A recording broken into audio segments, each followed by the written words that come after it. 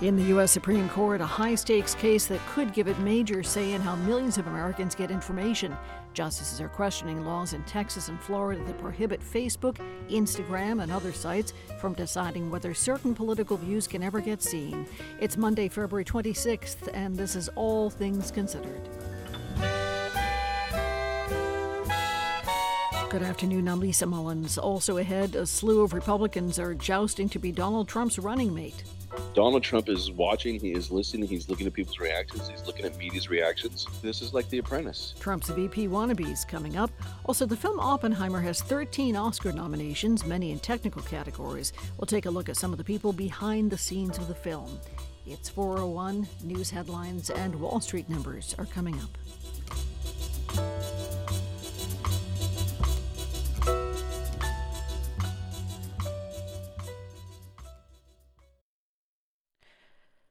Live from NPR News in Washington, I'm Lakshmi Singh.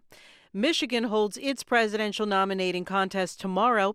NPR's Leila Fadel reports a progressive coalition in the state is urging voters to register their anger over President Biden's response to the Israel-Hamas war in Gaza by urging them to cast uncommitted ballots. The coalition is called Listen to Michigan and is getting support of some 40 elected Democrats in the state, including the mayor of Dearborn. Abdullah Hammoud City is majority Arab American. The people who are dying, these are our family members and our friends. People who we know directly. But also pain due to betrayal. Betrayal by this president, betrayal by the administration, and betrayal by all those that are uplifting the most right-wing government in Israel's history and continually supporting this genocide. He says the Arab American and American Muslim population might not be sizable enough to make a candidate win, but it can make a candidate lose. Leila Fadel, NPR News, Dearborn. A Pentagon official tells NPR that the man who died after setting himself on fire outside the Israeli embassy in Washington, D.C. yesterday was U.S. Airman Aaron Bushnell. NPR reviewed video of the incident, which was live streamed on social media. In it, Bushnell said he was protesting Israel's war in Gaza. A Pentagon internal review finds no ill intent in the communication breakdown that surrounded Defense Secretary Lloyd Austin's recent hospitalizations. Here's NPR's Tom Bowman. The review basically says the Secretary's staff was limited in three significant ways from basically telling the White House what happened. First, they talk about medical privacy laws. They talked about sharing medical information with the Secretary's staff. And they also said for privacy reasons, his staff were hesitant to pry or share any information that they did learn. And finally, they said they had problems with timely, secure communications to talk with officials as well. NPR's Tom Bowman. U.S. regulators and 9 state attorneys general are suing to stop the merger of Kroger and Albertsons. More from NPR's Alina Selyuk.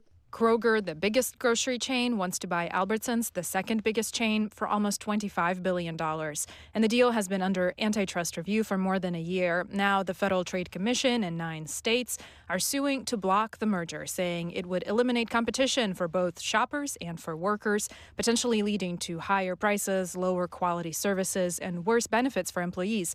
The companies have argued that together they would be stronger to face growing national competition from Amazon, Walmart, Costco, and even dollar stores. The grocery retailers had proposed to sell off hundreds of stores to essentially create a competitor to themselves, but the regulators say the plan falls short. Alina Selyuk, NPR News, Washington. U.S. stocks end the day lower. The Dow Jones Industrial Average closed down 62 points to settle at 39,069. It's NPR News. This is 90.9 WBUR in Boston. I'm Lisa Mullins. Massachusetts Governor Maura Healey is blaming the management of Steward Health Care for the company's financial problems. The for-profit company has said its money troubles are jeopardizing the operation of its 9 Massachusetts hospitals. Healey said last week that Steward failed to supply adequate financial documents she requested. This afternoon, she called the situation one of Steward's own creation. It frankly disgusts me, as I've spoken to earlier, the fact that a particular CEO came and chose to do what it appears he did in terms of how he ran operations and put patients and providers and our communities at risk. Stewart said last week it doesn't have all the information Healey asked for. The governor has called on Stewart to stop doing business in Massachusetts. Congressman Jake Auchincloss is renewing calls for a mutual, sustainable ceasefire between Israel and Hamas. He told CNN today that such an agreement needs to stipulate that Hamas no longer rule in Gaza. He says Hamas has vowed to destroy the Jewish state and Jewish people worldwide.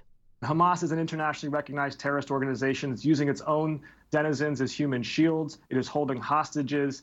Hamas needs to be dismantled so that it cannot have any role in post-war governance in Gaza.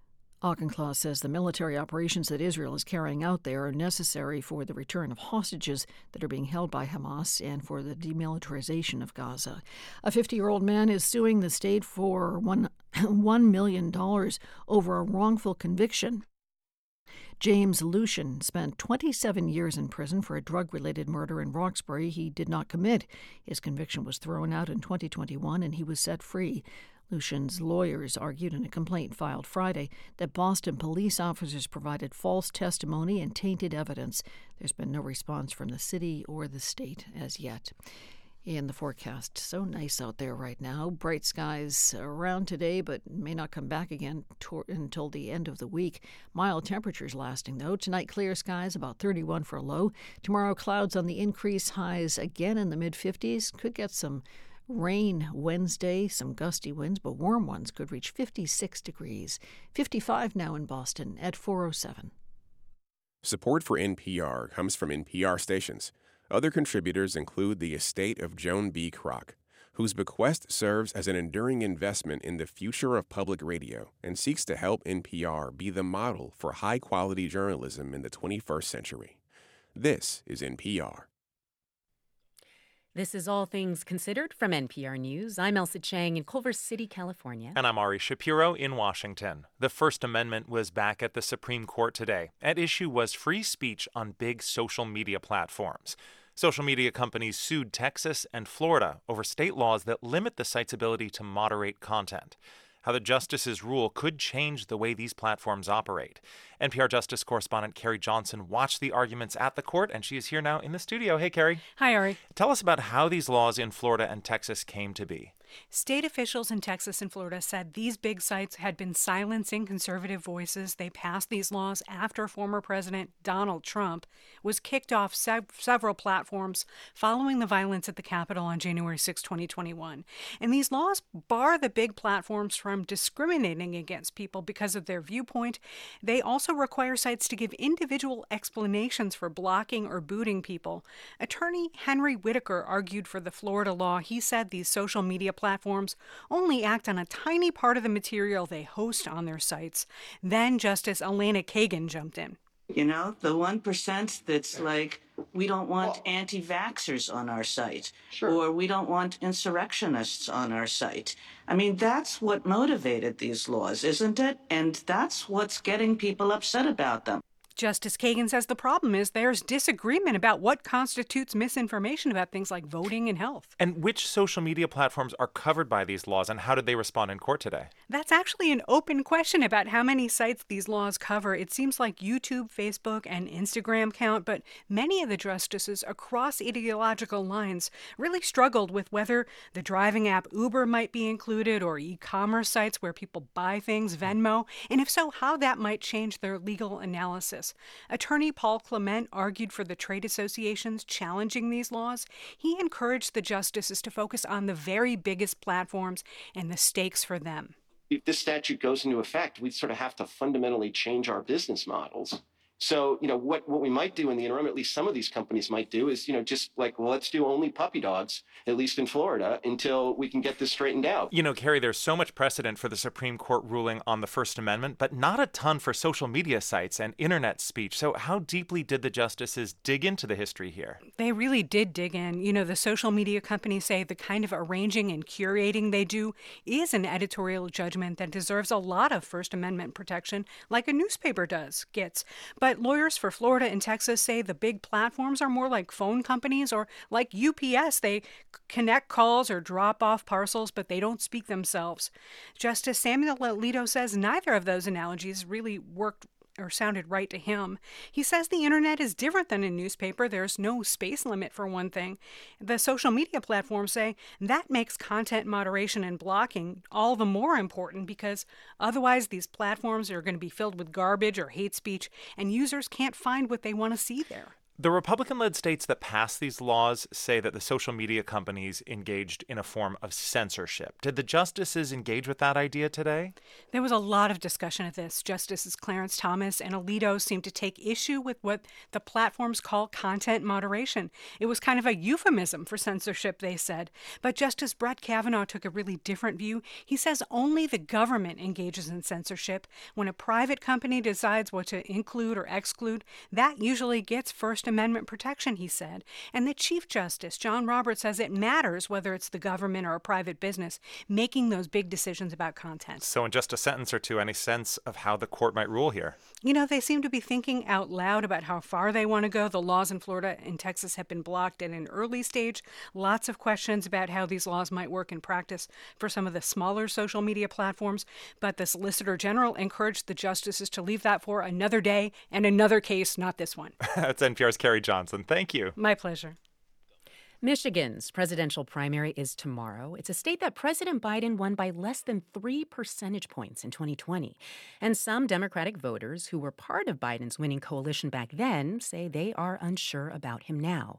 One big factor is Israel's war in Gaza in response to the October 7th attacks by Hamas. That war has now killed almost 30,000 Palestinians. And the issue is fueling a growing campaign powered by young voters to vote uncommitted in tomorrow's primary. NPR's Elena Moore reports.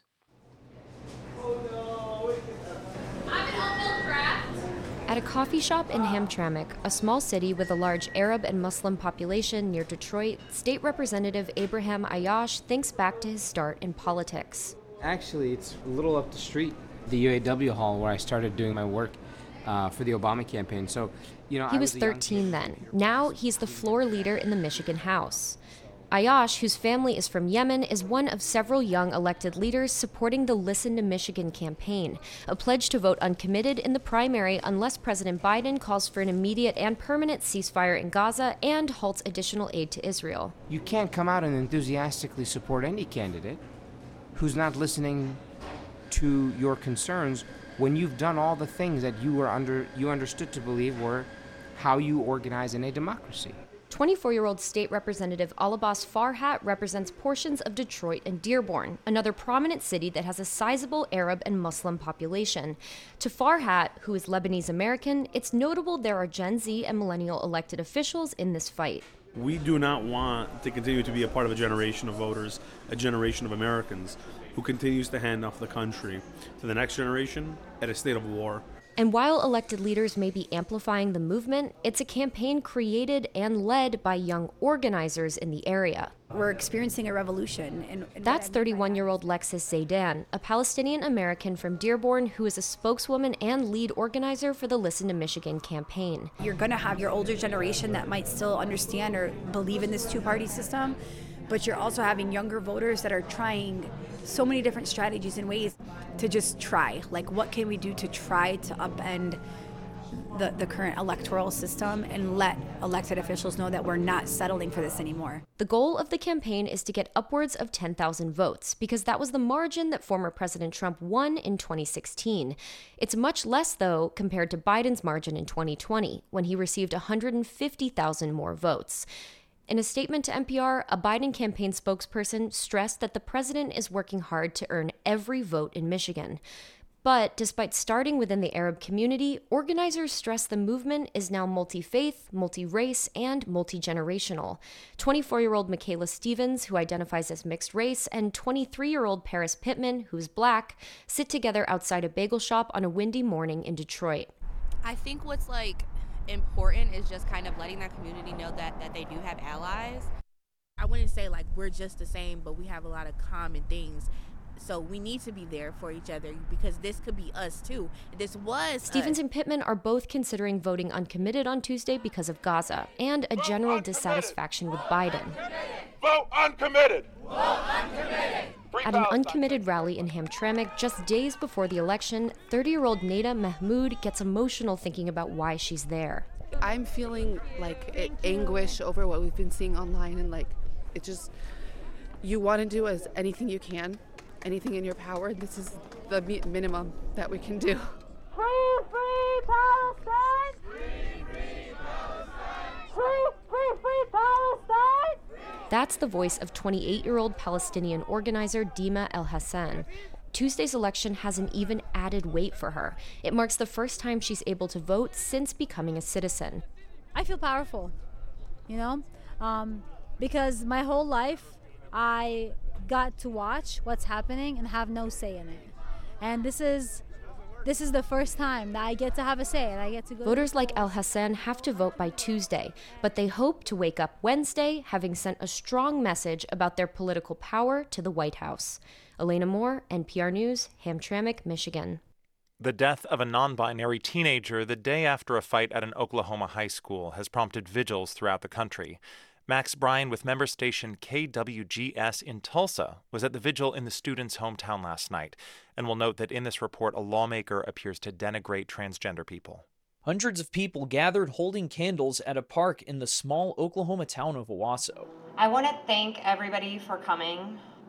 I think it means a lot that so many people showed up from our community to honor this life.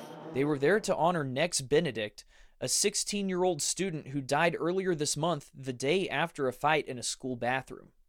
Police say preliminary results show Benedict did not die of trauma, but the student told officers at the hospital that 3 girls beat them on the floor until they blacked out, and that the girls had picked on them for how they dressed. Student Robin Ingersoll, who had dated Benedict, described them as someone with a tough exterior but a big heart. We could all learn how to be better so something like this doesn't happen again. We could all grow for Nex. At least 7 vigils were held for Benedict throughout Oklahoma, a state that has seen increasingly hostile rhetoric against LGBTQ people. The state also passed a bill requiring students to use school bathrooms that correlate with their birth sex.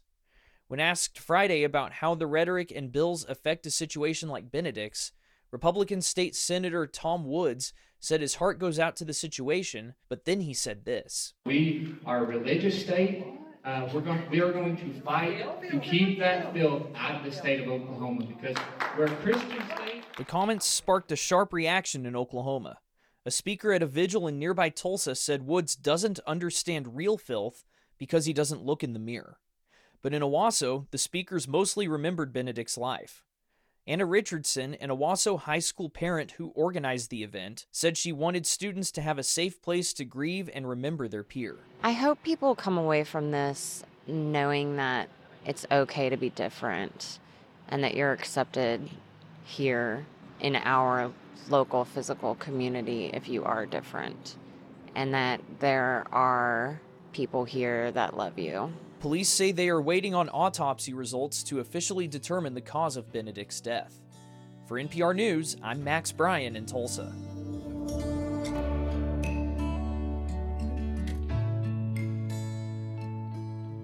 You're listening to All Things Considered from NPR News. And thanks for joining us here at 90.9 WBUR.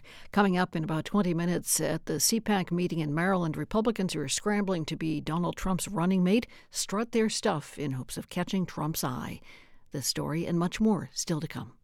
WBUR supporters include Road Scholar, creating educational travel adventures for adults around the world. Learn more at roadscholar.org/learning. And Endless Energy, offering insulation replacements and home energy assessments designed to help your home stay comfortable and be energy efficient. Go endlessenergy.com. A dip for major stocks on Wall Street today after some recent record highs. The Dow dropped nearly 0.2%, S&P fell nearly 0.4%, and the Nasdaq was down about 0.1%. Federal regulators are trying to block a merger involving the parent company of Star Market and Shaw's.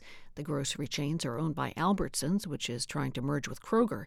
It would be the largest supermarket deal in history. Today, the Federal Trade Commission filed a lawsuit trying to block the deal, claiming it would drive up prices and eliminate competition.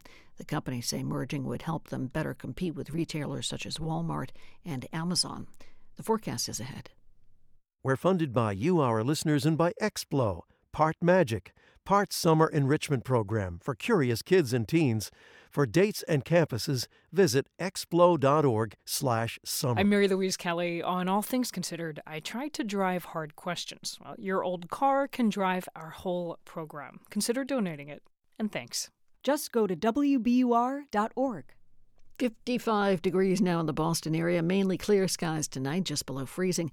Tomorrow should turn gray through the day. Windy, still warmish, about 54 degrees. Wednesday could reach 56. Strong winds, highs up around the mid-50s once again, and we should have some rain ahead on Wednesday. Could see the sunshine return, though, for Thursday. 55 degrees now in Boston at 4:21. Support for NPR comes from this station and from Procter & Gamble, maker of Nervive. Nervive Nerve Relief is designed to reduce occasional nerve aches, weakness, and discomfort in hands or feet due to aging. Learn more at nervivehealth.com. From Easy Cater, committed to helping companies from nonprofits to the Fortune 500 find food for meetings and company events, with online ordering and 24/7 live support. Learn more at easycater.com. And from the Doris Duke Foundation. This is All Things Considered from NPR News. I'm Ari Shapiro. And I'm Elsa Chang. This year's Oscars have a bona fide frontrunner, a film with 13 nominations, more than any other title this year. It is, of course, Oppenheimer, Christopher Nolan's epic about the making of the atomic bomb. The biopic is not just being recognized for its story and acting, but also for its craft. Oppenheimer is nominated across many technical categories, including Best Cinematography and Best Sound. And today, we're going to learn a bit more about how it was made. Join me now are NPR's Mandalit Delbarco and Bilal Qureshi, who spent some time with the people behind the scenes of this movie. Hello to both of you. Hi, Elsa. Hey, Elsa. Hey. All right, so let's start with you, Mandalit. Christopher Nolan, I mean, he's known for having a very exacting approach to making his films. How do you see that in the way he used sound? Well, he's really traditional. And, I spoke with one of the film's Oscar-nominated production sound mixers, Willie Burton. He told me Nolan is an audio genius who mostly records his actors and the ambient noise around them live on set and on location. Oh, wow. And Bilal, when it comes to images in Nolan's movies, I mean, there's a similar thing, right? Nolan is this evangelist for IMAX and using the biggest canvas possible, I hear. Yeah, so we're going to begin this deep dive behind the scenes with the film's cinematographer, Hoyte van Hoytema. He shot each of Christopher Nolan's last few films, and here he is. We kind of like choosing the hardest way to do things, or the least sort of logical or the least comfortable things. That has meant aerial battles in Dunkirk, freeway car chases in Tenet, and space shuttles and black holes in Interstellar. But Oppenheimer is a different kind of epic. Yes, of course, there's the Trinity test and the film's centerpiece explosion. But for the majority of its 3 hours, it's a biopic that unfolds in classrooms and congressional hearings, and in close-ups. Members of the Security Board, the so-called derogatory information in your indictment of me cannot be fairly understood except in the context of my life. Hoyte van Hoytema says that was both the visual challenge and the opportunity of Oppenheimer. Historically we've been putting cameras on planes or on boats and did a lot of kind of impossible things. But to really go back to the base and to sort of strip it down and to look at the human face again, and 3 hours long people talking, faces. Hoyte van Hoytema is just one of the great naturalistic cameramen. Filmmaker Christopher Nolan. Over the years using the IMAX format together, I think we'd both found that some of the most striking compositions on that huge screen would come about as a result of a close-up, photographing a face, rather than a giant landscape. I mean, the landscapes, are spectacular in IMAX, but more and more we've been drawn to trying to photograph the intimate moments on that format. Matt Mulcahy writes about cinematography for Filmmaker magazine. The final image of Oppenheimer is just a close-up push-in on the character of Oppenheimer with no dialogue and a tight lens. It's a single image that really sums up the story and Oppenheimer's journey. There's a lot of detail captured by IMAX film, but those close-ups are actually harder that way, as Van Hoytema explains. The camera is not very practical because it's big and it's very loud. The camera itself sounds like a little diesel generator, and the design is kind of like a hotel minibar, And the black and white IMAX film that was required for some of the scenes didn't even exist. They started manufacturing the film for us, and I remember we got these 2 test rolls from Kodak, 65mm film, 1,000 feet rolls. They're not just using old school techniques. I think they are very, very innovative. Matt Mulcahy of Filmmaker magazine says the visual process for how Oppenheimer was made, analog film, on location, and practical effects, makes its biography of a mind a more immersive and emotional experience.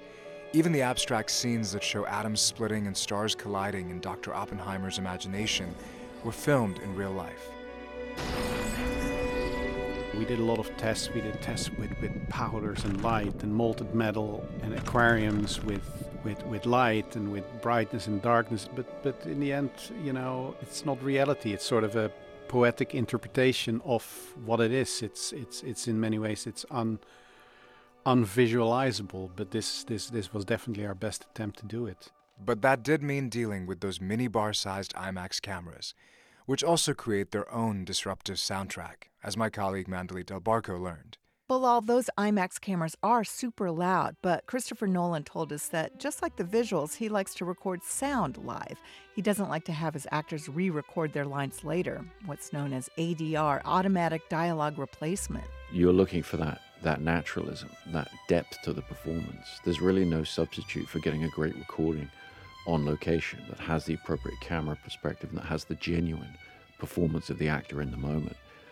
To do that, you need a great sound recordist. Willie Burton is one of the greats. When I met Burton at his home in the Hollywood Hills, I found a fellow audiophile. What kind of mic is that? Wow. This is a Sennheiser mic. Sennheiser, wow. Shotgun. Shotgun, okay. Burton told me he and Nolan both like using boom and condenser microphones, equipment that's wired with cables on set and on location, not wireless or lavalier mics that are used widely on film sets these days. It doesn't have the full scope that a microphone like you're using today. So it sounds like a close-up all the time. A conventional microphone, you get the full sound of everything, and that's what Chris wants. Chris wants the footsteps. He wants the movement. With the actors, he wants to hear the props. He wants all of that. It's like old school. That's how we did it years ago. Over nearly 5 decades, Burton has worked with other big film directors, including Steven Spielberg and Ava DuVernay. Among his credits are The Color Purple, The Shawshank Redemption, and Green Mile. But the 73-year-old wasn't a typical Hollywood type. I was born outside of Tuscaloosa, a little town called Matchaway, Alabama. It's a country town, basically in the woods. Burton eventually earned 2 Academy Awards for his work on the 1988 film Bird and for the 2006 film Dreamgirls. With Oppenheimer, he could become the first black person to win 3 Oscars. For this film, he says he had to dig trenches in the sand to hide the microphone wires. There was wind to contend with, and that noisy IMAX camera. It's loud. It sounds like it's about 5 times louder than this. Oh, yeah. But, it's so incredible looking. It blows your mind. Burton also worked with Nolan on his 2010 film Tenet. He spent a lot of money on this trying to, quiet the camera. And then we realized that it really wasn't going to work. It's still noisy. No matter what you do, it's just noisy. For Oppenheimer, he says they sometimes shot close-ups with a somewhat quieter 65mm camera. One of the more ingenious uses of sound was at the climax of the film, when Robert Oppenheimer and his team test a bomb that could destroy the planet. Here's Nolan. It's so thrilling to see an entire audience full of people just on tenterhooks, hearing only the sounds of breathing that Willie was able to get from the actors on set. And then have everybody jolted out of their seats by the impact of the explosion. Burton says even he was surprised at the effect on the audience. A lady was sitting next to me, and she had a soda, and it was so loud, she jumped up. It scared us so bad, she spilled the soda all on me and in my shoe. So the rest of the movie, I had to sit there with my shoe off. That's the effect of Christopher Nolan's filmmaking approach for a movie about quantum physics and abstract science. I'm Mandalit Del Barco. I'm Bilal Qureshi. NPR News. In Los Angeles. This is 90.9 WBUR. Wild temperature swings are driving cases of trench foot and frostbite among people who are homeless, but some of them are spurning shelters because COVID cases are surging. That story coming up in about 5 minutes on WBUR. Boston Bruins play tonight. You'll have to stay up late, though, if you want to watch. The Bees are in Seattle to take on the Kraken. Puck drop is at 10 o'clock our time. And at spring training in Florida this afternoon, Red Sox beat the Phillies 7-6. This is 90.9 WBUR. 55 degrees under sunny skies in Boston. The time is 4:30.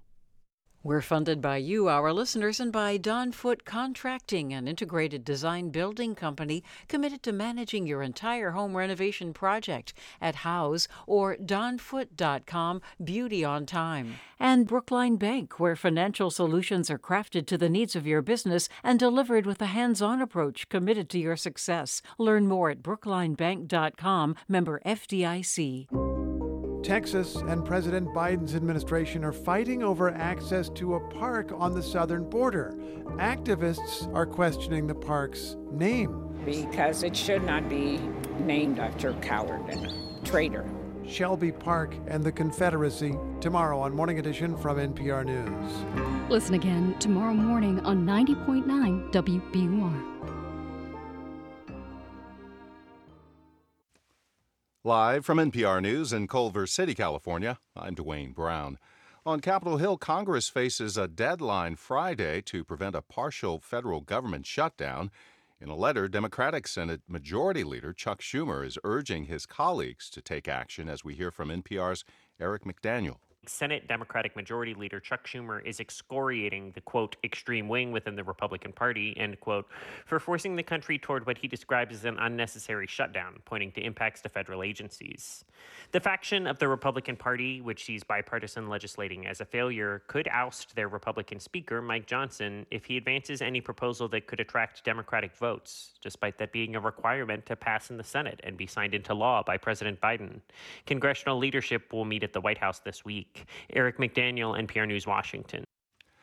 In the Middle East, there's been a major shakeup today inside the Palestinian Authority that could affect the way Gaza is ruled after the Israeli-Hamas war ends. Mediators are looking for a new Palestinian government to oversee both Gaza and the West Bank. But as NPR's Daniel Estrin tells us from Tel Aviv, tensions remain high in the region. The big question here surrounding this is who rules Gaza when the war ends? And the U.S. wants the Palestinian Authority to take power. However, the Palestinian Authority's leaders are deeply unpopular among Palestinians. Israel's government is also hostile to the Palestinian Authority. So there has been a lot of behind-the-scenes talks led by the U.S. about how do you revitalize the Palestinian government. And that is the background to this shakeup. That's Daniel Estrin. The U.S. has been pushing for a two-state solution in Gaza, something Israel's prime minister staunchly opposes. But Israel is backing a tentative proposal for another temporary ceasefire in the fighting to allow the release of more hostages. This is NPR. This is 90.9 WBUR. I'm Lisa Mullins. President Biden is meeting with congressional leaders today to try to avoid a partial shutdown of the federal government this week. Funding expires Friday for the Transportation Department and other agencies. The shutdown could affect housing, food, and veterans programs. Massachusetts Congressman Jake Auchincloss told CNN today that he blames infighting by House Republicans for yet another financial crisis. They remain the odd man out on this. So if they want to govern like grown-ups, then we have no issue. We have the deal that passed Congress. But if they want to have a tantrum at the negotiating table, then we're heading towards a shutdown. An effort to avoid a shutdown fell through the cracks yesterday over Republican policy demands on issues that include abortion and security concerns over immigration. State Attorney General Andrea Campbell has unveiled a strategic plan for the next 3 years. She says her office will continue to fight discrimination and inequities in housing, labor, and the financial services markets. The plan promotes public health and safety, especially in the areas of health care access and environmental health. Traffic is a lot slower than usual on Route 95 South in Waltham and could be over the next several hours. State transportation officials say 2 of the 4 lanes are closed at Route 20 for emergency repairs to fix a giant pothole on a bridge. Right now, backups begin on 95 South at Route 2. The lane closures should last through the evening commute. Brookline is celebrating award-winning poet and Brookline native Amy Lowell. Starting at 6 tonight, the Brookline Village Library will celebrate Lowell's life and work with a video and readings of her poems by the town's poet laureate and some residents. Amanda Hurst is Brookline's library director. She says Lowell was well educated, though she never attended college. Most of Amy's poetry is associated with the Imagist movement, and she is known for writing some romantic poetry as well. Lowell was born in Brookline in February 1874 and died in 1925. She posthumously won the Pulitzer Prize for Poetry in 1926. 55 degrees in Boston. The forecast is next. We're funded by you, our listeners, and by Bentley University's nationally ranked MBA and master's programs in technology, finance, and analytics. Become an essential force in today's evolving marketplace. Clear moonlit skies tonight, down around freezing. Tomorrow, a mix of clouds and sun. Warm again. Temperatures in the mid-50s. Could have showers and fog on Wednesday. Could possibly reach the upper 50s. Again, 55 degrees now in Boston at 4:35. Support for NPR comes from the station and from Cunard, offering travelers an opportunity to voyage aboard Cunard's Queen Elizabeth to Alaska. Guests can explore ports and scenic cruising through Glacier Bay National Park with locally sourced cuisine. More at cunard.com. From Jarl and Pamela Mohn, focusing on civil liberties, foster youth, public radio, and the arts. And from the William T. Grant Foundation, supporting research to improve the lives of young people at wtgrantfdn.org. This is All Things Considered from NPR News. I'm Elsa Chang in Culver City, California. And I'm Ari Shapiro in Washington. A warning that parts of this next story may be hard to listen to. Here in Washington yesterday, a 25-year-old active-duty U.S. airman filmed himself walking in uniform toward the gate of the Israeli embassy. He stated that he was about to make an extreme protest against Israel's actions in Gaza, and he then set himself on fire. After being rushed to the hospital, the airman died of his injuries. NPR's Quill Lawrence is covering this story. Hi, Quill. Hey, Ari. This was such a shocking incident. What can you tell us about the airman who died? It's still pretty basic. He was an Air Force software engineer named Aaron Bushnell out of San Antonio, Texas. He'd been in the Air Force for nearly 4 years after going to college, where he'd studied IT. The Pentagon today called it tragic and expressed condolences to his family, but they wouldn't comment further, which is their policy when they notify next of kin. A housing charity that Bushnell worked with told Texas Public Radio that Bushnell planned this quite carefully. He made a will, and he specified that his savings should be donated to the Palestine Children's Relief Fund, and everything down to arranging that a neighbor would take care of his cat. And there's no question that this was a protest against Israel's war against Hamas in Gaza, right? Yes. Bushnell, his last post on Facebook included the line, what would I do if my country was committing genocide? The answer is, you're doing it right now. And the video he made of himself, it was obtained by an independent journalist named Talia Jane. She posted it on social media. And Bushnell clearly said that he was protesting the war in Gaza, and he shouted "Free Palestine" several times before he collapsed. We should be clear, critics of Israel often use terms like genocide and apartheid to describe Israel's treatment of Palestinians, and the Jewish state vehemently rejects that and claims self-defense. How significant is the fact that he was on active duty and did this while wearing his uniform? Well, serving military are not allowed to engage in political acts. The U.S. troops are supposed to be outside of the political fray. But we saw on the January 6th attack on the Capitol, there were several active duty troops involved there and veterans. Many of them have since been charged. And the fear that the military is politicized is usually a concern from the other end of the political spectrum, that right-wing groups, hate groups, would sometimes recruit veterans, or they would encourage their members to join and get trained by the U.S. military. In this case, the protest came from the other side, from the left. But the military is just as diverse as America, and there are all kinds of backgrounds and viewpoints. Though protests like this are incredibly rare. Rare, but as shocking as it is, self-immolation has a history as a form of political protest in this country. Yes, and elsewhere. It goes back to a famous photograph you may remember of a Buddhist monk who set himself alight in Saigon in 1963. A couple of years later, a Quaker man in America burned himself to death outside the Pentagon to protest U.S. involvement in that war. Also, the beginning of the Arab Spring in Tunisia started when a young vegetable seller set himself on fire. That launched a wave of revolts. And then just last December here in the U.S., a protester who had a Palestinian flag did that outside the Israeli consulate in Atlanta. But I cannot remember any case of an active duty military member doing anything like this. That's NPR's Quill Lawrence. Thank you, Quill. Thanks, Ari.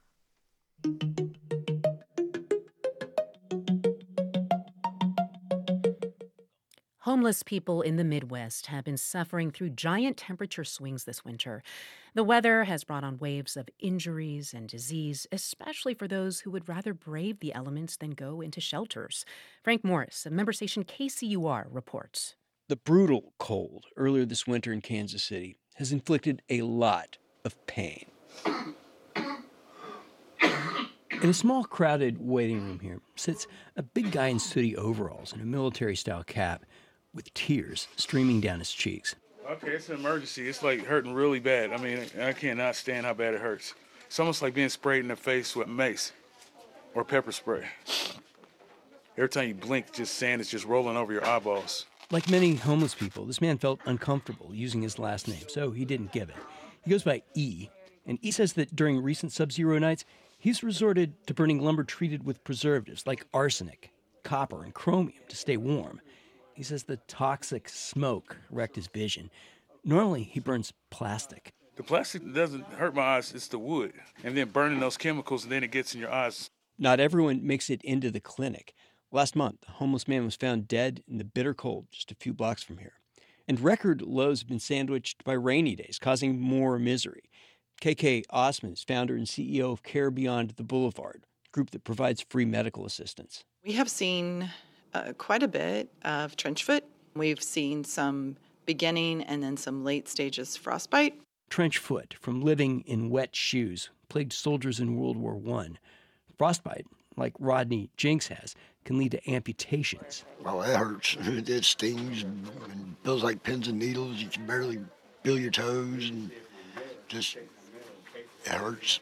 I'm going to take your blood pressure. Which arm do you prefer, my dear? Osman says the off-and-on harsh weather also triggers disease. We're seeing COVID and flu A right now.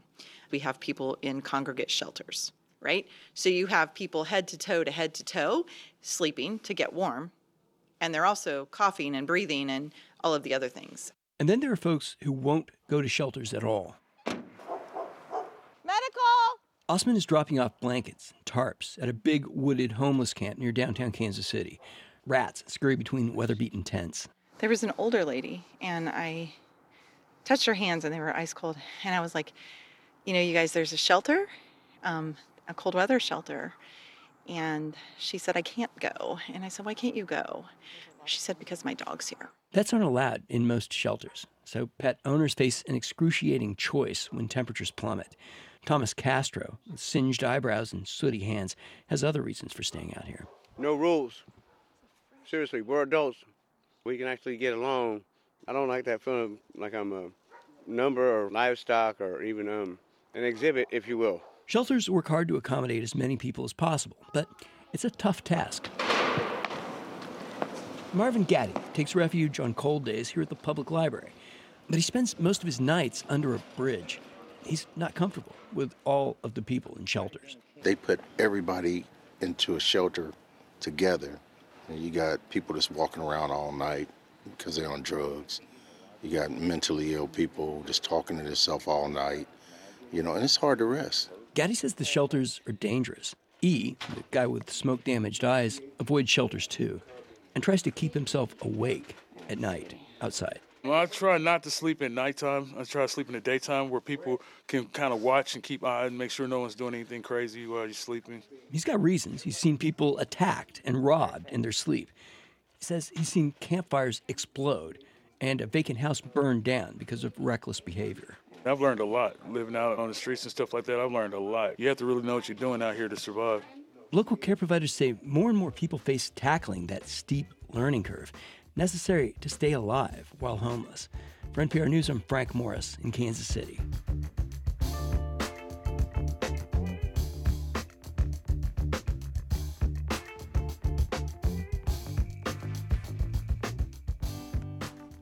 You're listening to All Things Considered from NPR News. Mexico City is teetering on the edge of a massive water crisis.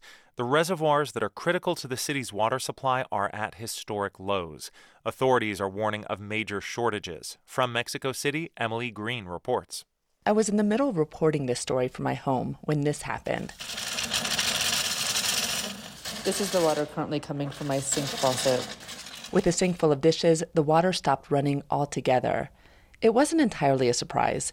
Mexico City is in the middle of a water crisis. Authorities have restricted water flow from the reservoirs, resulting in low pressure across large swaths of the city, and sometimes none at all.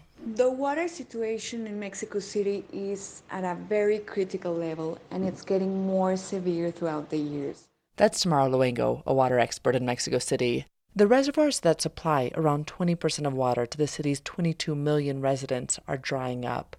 They are less than half full due to abnormally low rainfall in recent years, which means the next few months will be critical until Mexico City's rainy season begins. That's still 3 months away. President Andrés Manuel López Obrador says officials are addressing the water shortage. He says new wells are being drilled, and authorities are repairing equipment to extract more water from existing wells. Aging infrastructure is a big reason for Mexico's water crisis. The city loses around 40% of its supply to leaks.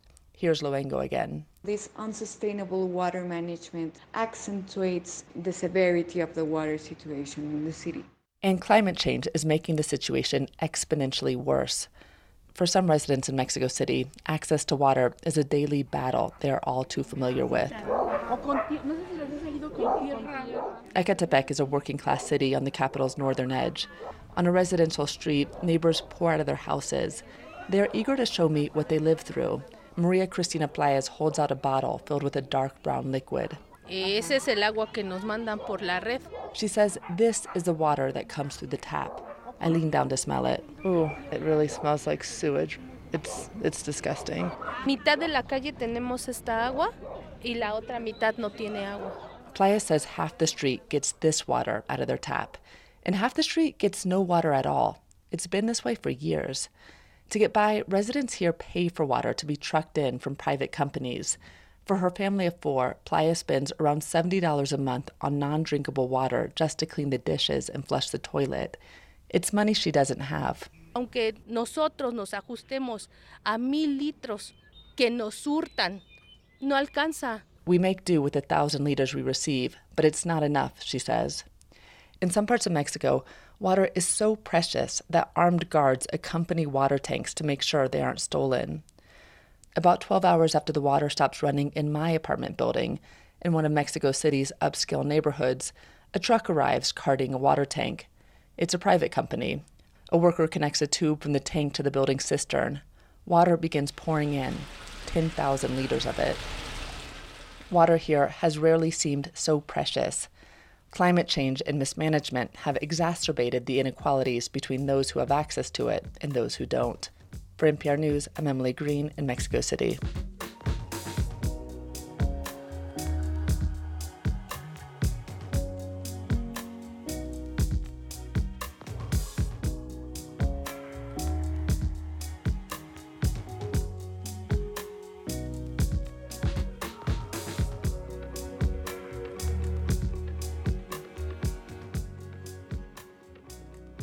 This is All Things Considered from NPR News.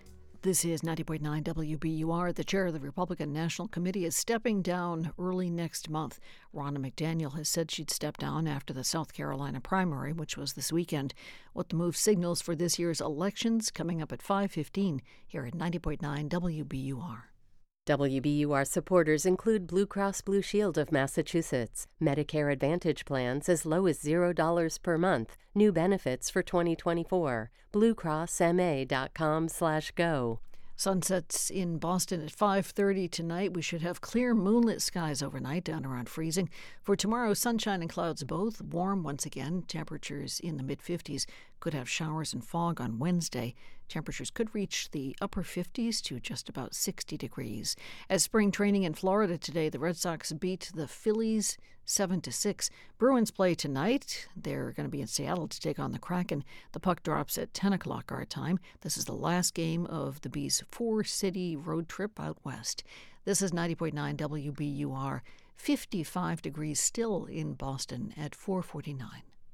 WBUR supporters include Boston Ballet's Winter Experience, celebrating the evolution of dance with 2 world premieres, on stage now through March 3rd. Tickets at bostonballet.org. Since I've set up the Legacy Gift, I feel proud every time I listen to WBUR, because now I feel like I'm a part of it. Kathy Musty is ensuring a strong future for WBUR with her planned gift. It's so valuable, and I really want that money to do something good. I don't think of it as a gift to WBUR. I think of it as a gift to the entire Boston community. Learn more about planned giving at wbur.org/legacy. This is All Things Considered from NPR News. I'm Ari Shapiro. And I'm Elsa Chang. How does a country rebuild a democracy? Well, the answer in Poland is as quickly as it can. After a right-wing party spent 8 years dismantling democratic institutions, a new government is now trying to resurrect them. NPR Berlin correspondent Rob Schmitz reports on the new government's plans to restore an independent judiciary.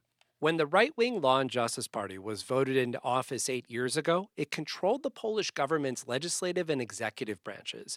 The only branch left standing in the way of its political agenda was the judiciary. The party went straight to work. First, it stacked Poland's constitutional court with loyal judges. Then, it took over the body charged with safeguarding the independence of the courts and appointing the nation's judges. And over several years, it appointed nearly 3,000 new judges in a process legal experts called unconstitutional. If any judges already in the system spoke out against these changes, the party created rules that would punish them. Warsaw Judge Igor Tuleya was one of the first who spoke out. I was suspended for 2 years, but now I'm back, says Tuleya, who was punished after he publicly requested the European Court of Justice intervene. It's a little surreal to be back in the courtroom, Tuleya says. In my department, half of our 15 judges are newly appointed ones from the Law and Justice Party. After 8 years of Law and Justice Party rule, 30% of Poland's judges are recent appointees, appointed in what legal scholars call an unconstitutional process.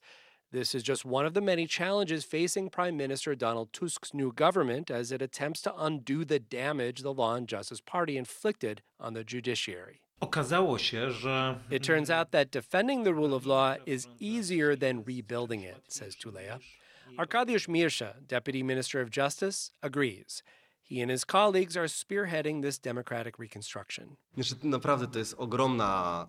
damage the previous government inflicted on our legal system is a catastrophe. It runs deep on a systemic level.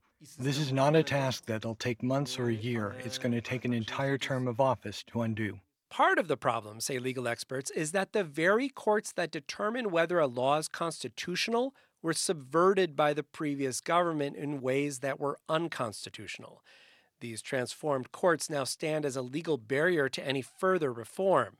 It's Mirsza's job to find ways around these barriers. We cannot start with the assumption that things can't be changed or that there are too many traps that were created to prevent us from moving forward.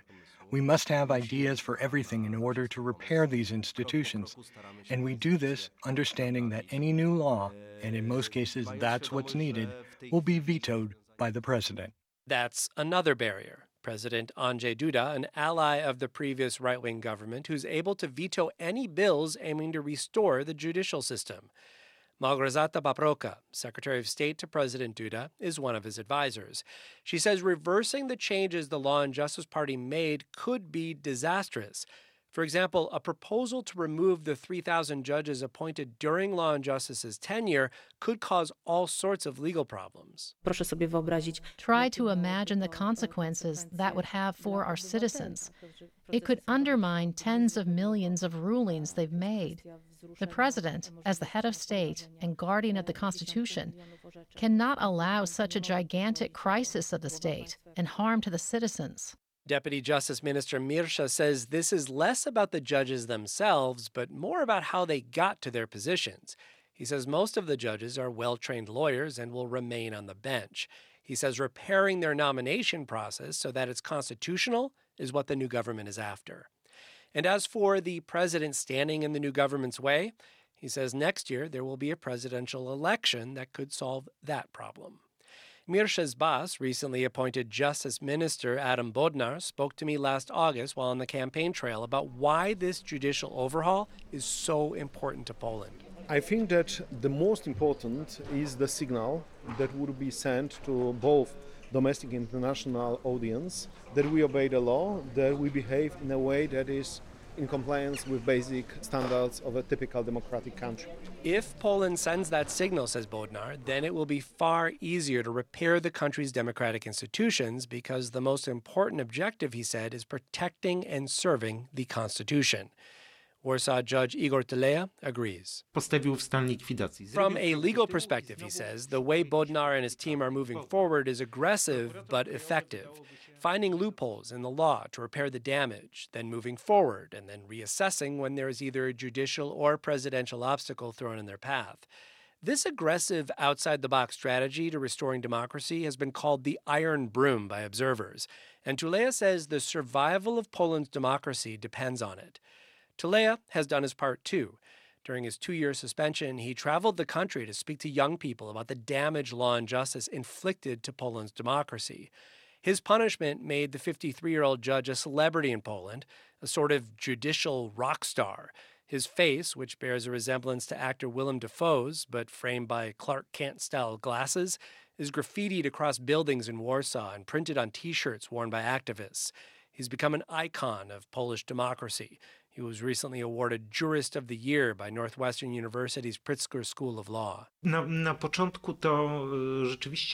He says at first he found this fame paralyzing, but then he used it to publicize the fight for the rule of law. He says recently he was reminded of his celebrity inside the courtroom when a defendant whom he had just sentenced to prison pulled a magazine from his shirt. Tuleja was on the cover, and the criminal asked for his autograph. Judge Tuleja shook his head no, and the police escorted the man to prison in accordance with the laws of Poland. Rob Schmitz, NPR News, Warsaw. The country's 2 largest supermarket chains were hoping to unite. That's now up in the air after a lawsuit from federal regulators and 9 state attorneys general. NPR's Alina Selyuk reports. The Federal Trade Commission is suing to block Kroger's purchase of Albertsons.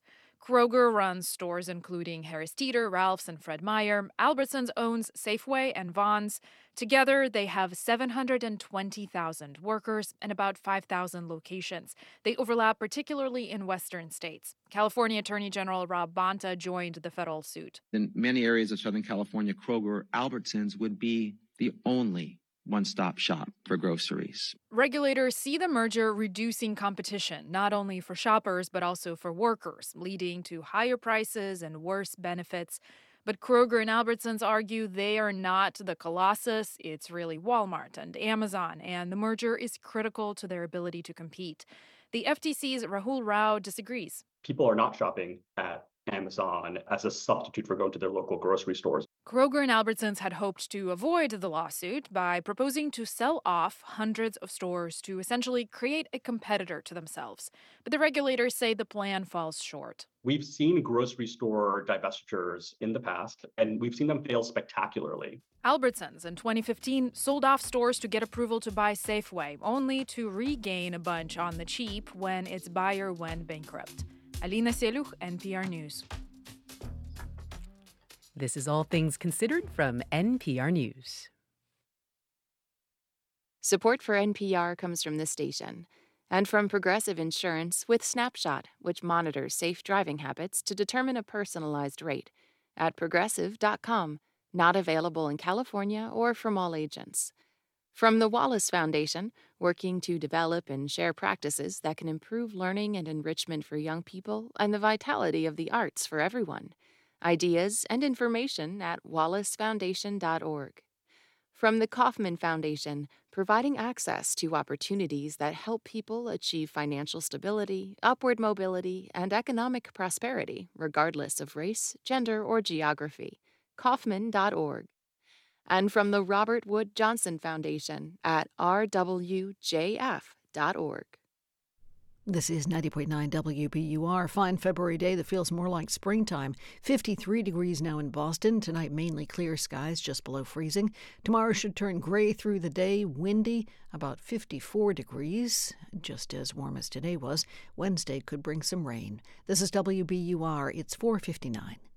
We're funded by you, our listeners, and by Cambridge School of Culinary Arts in Porter Square, with culinary and pastry certificate and diploma programs for aspiring chefs. CambridgeCulinary.com or on their app.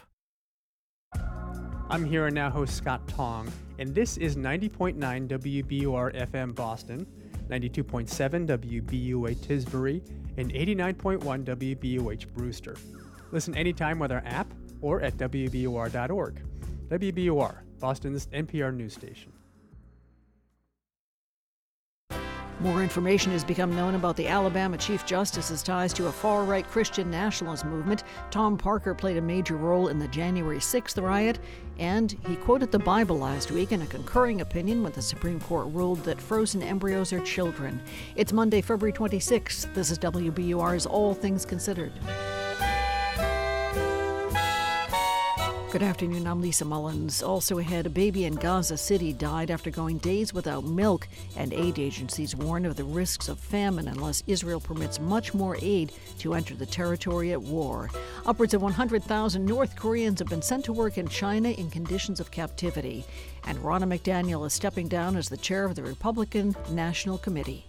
He's putting a loyal state chair in, a member of his family, and he's putting one of his top advisors as sort of a triumvirate to run the Republican Party going forward. These stories and more coming up. It's 5:01. Live from NPR News in Washington, I'm Janine Herbst. The Supreme Court is wrestling with how much First Amendment protection to give big social media companies.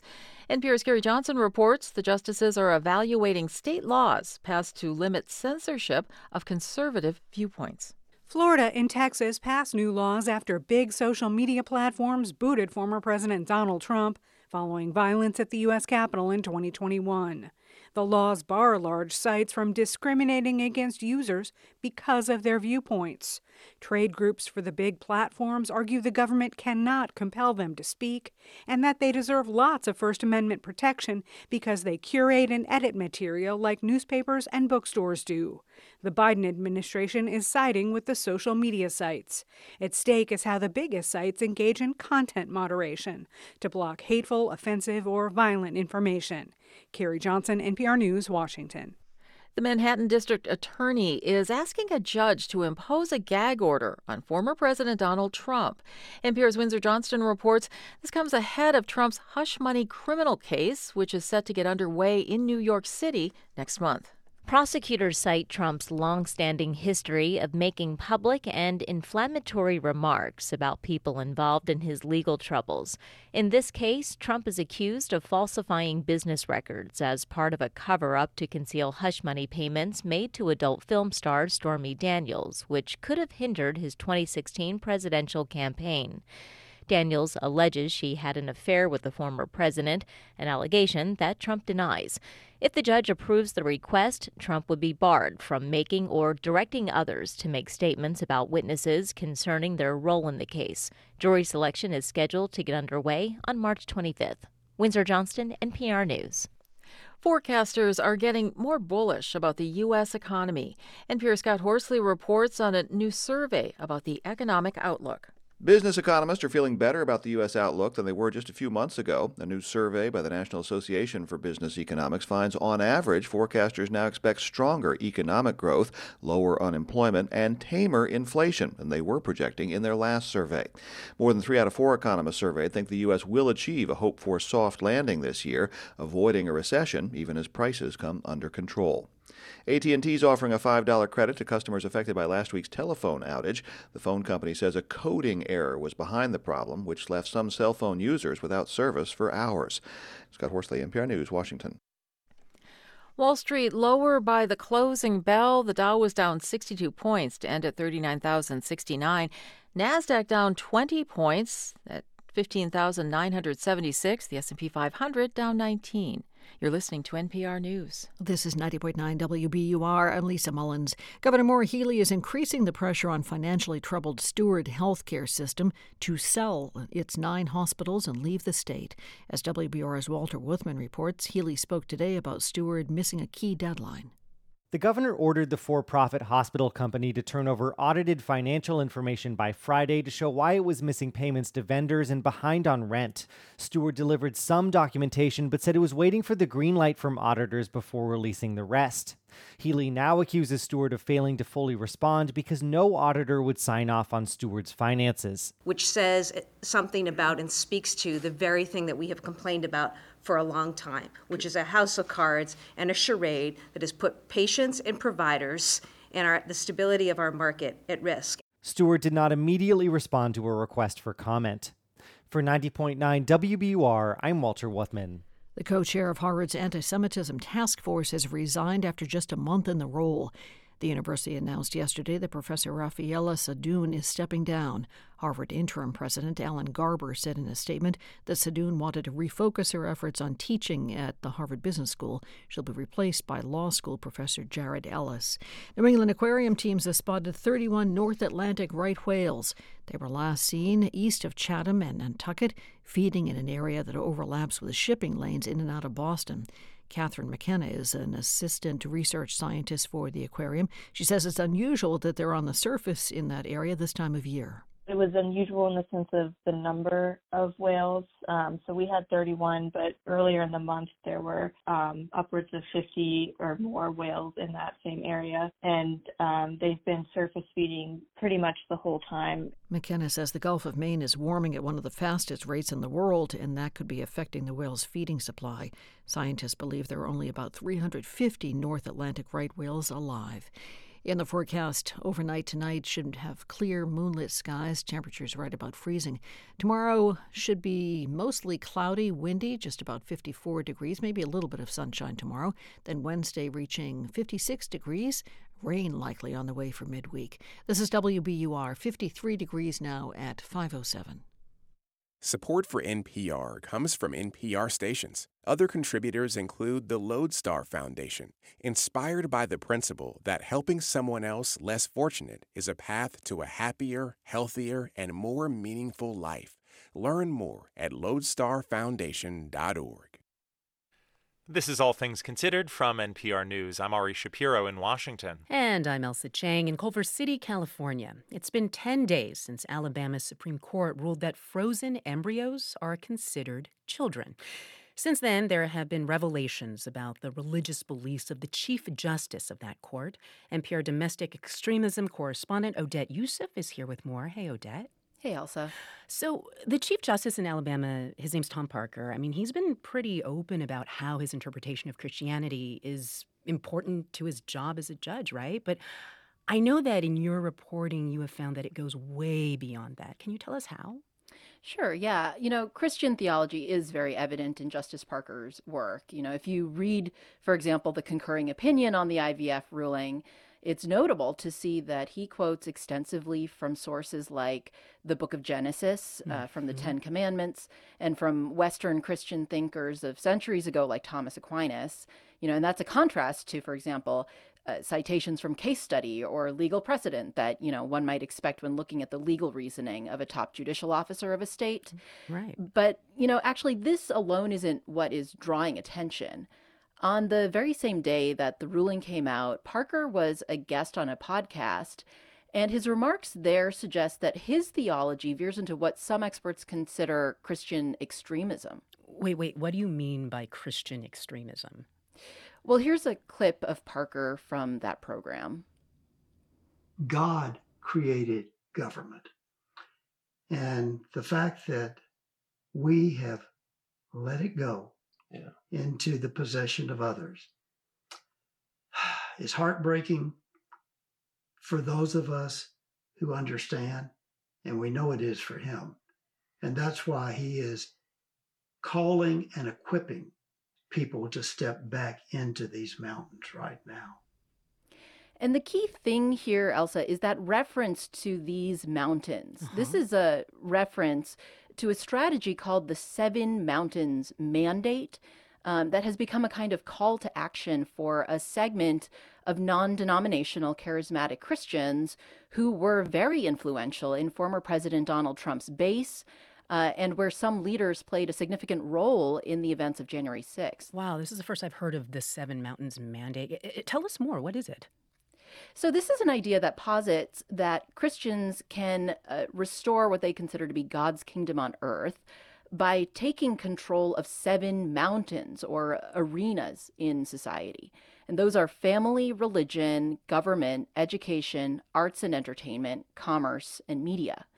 I spoke with an expert on this, Elsa. His name is Matthew Taylor, and he's at the Institute for Islamic, Christian, and Jewish Studies in Baltimore. The Seven Mountains is a structured outline for Christian supremacy. The idea is that Christians should try to either personally or support someone who can conquer that mountain and then have Christian influence flow down from these high places in society into the rest of society. So this is a theology that rejects separation of church and state, as we heard in the earlier clip of Justice Parker on the podcast. And many see this as anti-democratic because it seeks to assert the control of a minority of people over society, even though most Americans don't embrace that way of thinking. But that may not be true in Alabama, right? Because wasn't Parker elected? He was, and I did reach out to the Supreme Court of Alabama to speak with Justice Parker. He didn't respond. But, it's interesting because Taylor found that Parker's connections with this movement go back at least 2 decades. Mm-hmm. Back then, people may not have made much of those connections because this wing of conservative Christians was really fringe. This is a different time now with the influence of Donald Trump and their support for him. That is NPR's Odette Youssef. Thank you, Odette. Thank you. Since the October 7th Hamas attacks on Israel, the Gaza Strip has been under Israeli siege. UN aid agencies say not enough aid is getting in, and people are now starving. NPR correspondent Aya Batrawi reports on hunger in Gaza City. Tasnim Ahel is a young woman in Gaza City. Her father got food from an aid truck last week before the World Food Program suspended deliveries to northern Gaza after its trucks were mobbed by crowds so hungry they were eating the food as it fell off. Israeli tanks have also fired onto crowds of people waiting for aid in Gaza City, like the one Ahel's father stood in last week. He survived and secured a prized sack of flour. She was so excited. She sent me this voice note. We are happy just to have a floor and just to have pizza. I will send you the photos just to know how awful, how we struggle just to have a normal food. Cheese and tomato sauce are expensive and hard to find in Gaza City, but her family managed to scrounge together the ingredients for the flour he got. We eat one meal in the day, and if there's food, you can eat one meal and a snack. The UN says Gaza is at risk of famine, and people are already dying. NPR obtained a video from a civil defense team in northern Gaza that shows an emaciated baby, pale-skinned, his mouth gaping open. He was rushed to Gaza City's Al-Shifa hospital, which is hardly functioning after it was raided by Israeli forces. A member of the rescue team says the baby died over the weekend of acute malnourishment. He'd gone days without milk. The boy's father cries over his son's tiny body. He says it's a sin what's happening to children, a sin. Ahel says her family and younger siblings survive off whatever they can find, including flour so old it's turned to pebbles. She sent me video of her family pounding it down. She says her family found the flour in a relative's bombed-out home in Gaza City, mixed with debris and dirt. Human Rights Watch says Israeli authorities are using starvation as a weapon of war. Israel says aid agencies and Hamas are to blame for the problems. Ahel says she feels trapped. You feel like you're in a prison, in a big prison, and also prisons, you have rights. Rights, she says, to be healthy and to be fed, rights people in northern Gaza say they don't have. Aya Batrawi, NPR News.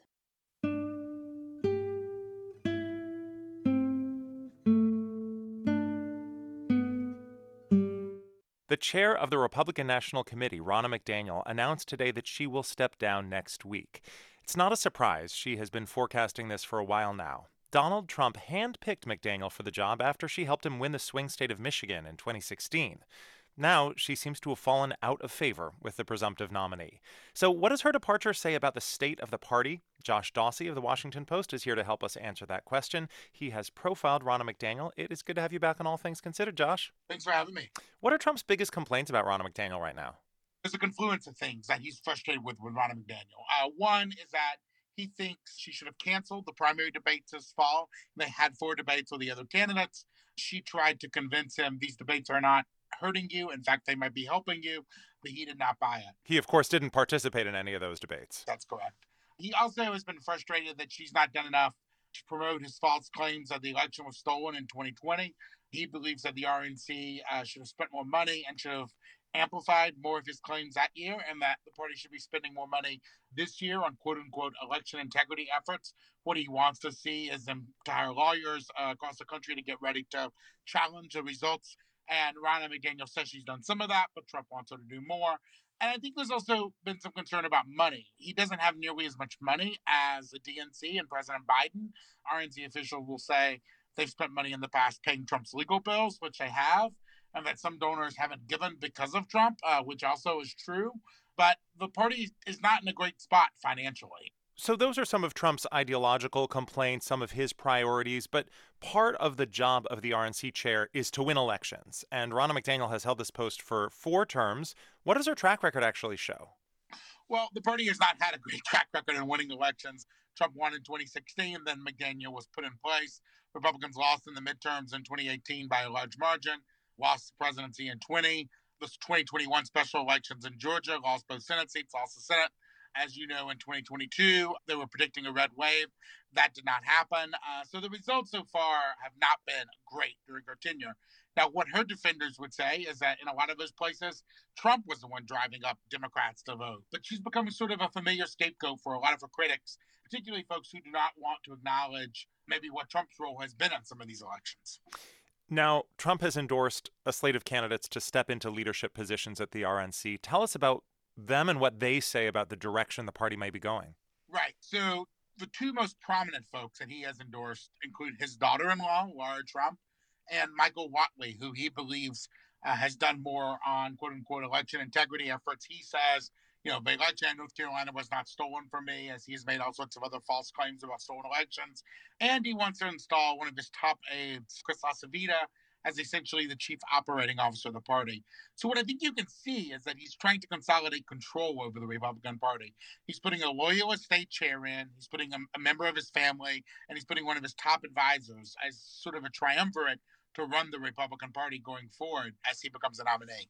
When you look broadly at the arc of the Trump presidency, post-presidency campaign, is there a pattern here where somebody who was his very close aide, confidant, right-hand person suddenly gets kicked to the curb pretty unceremoniously?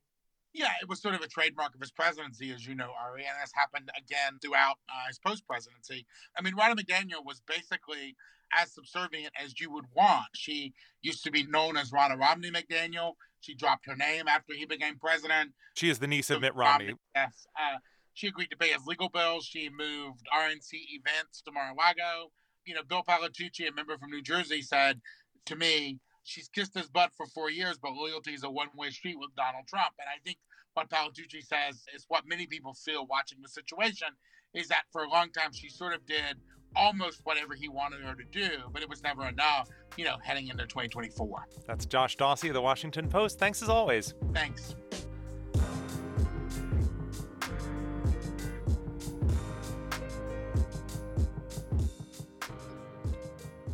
You're listening to All Things Considered from NPR News. And thanks for joining us here on this Monday afternoon at 90.9 WBUR. Coming up in about 15 minutes, Michigan's GOP is dealing with a challenge to its leadership over the alleged mishandling of party assets. And then at 5:44, film critic Bob Mandela's review of The Holdovers. Paul Giamatti plays a 1970s New England prep school teacher who was chosen to supervise students with nowhere to go over the Christmas holidays. Stay tuned for these stories and much more. We're funded by you, our listeners, and by Explo, where curiosity fuels discovery. Explo is part magic, part summer enrichment program for kids and teens entering grades 4 through 12. day and overnight programs in Boston, Berkeley, London, New York, and Oxford. For more information, visit explo.org/summer. I'm Scott Simon. Are you thinking about trading in your car? Why not donate it to this station instead? We'll turn it into the programs you love. Just go to WBUR.org. A dip for major stocks on Wall Street after some recent record gains. The Dow dropped nearly 0.2% today. S&P fell nearly 0.4%. The Nasdaq was down about 0.1%. U.S. Senator Elizabeth Warren and Congresswoman Ayanna Pressley are joining a group of Democratic lawmakers who want to block the merger of Capital One and Discover. The companies announced the deal last week. It would create the biggest credit card issuer in the country, as well as the sixth largest bank. Warren and Pressley say the gargantuan deal would be bad for consumers and small businesses. They also want regulators to prevent similar-sized mergers in the future. Worcester Restaurant Week kicks off today. More than 30 businesses are offering three-course meals at about $30 apiece. Paul Giorgio runs the annual event. He says it's a big help for what is typically restaurants' slowest periods of the year. These are family businesses. They depend on customers coming in.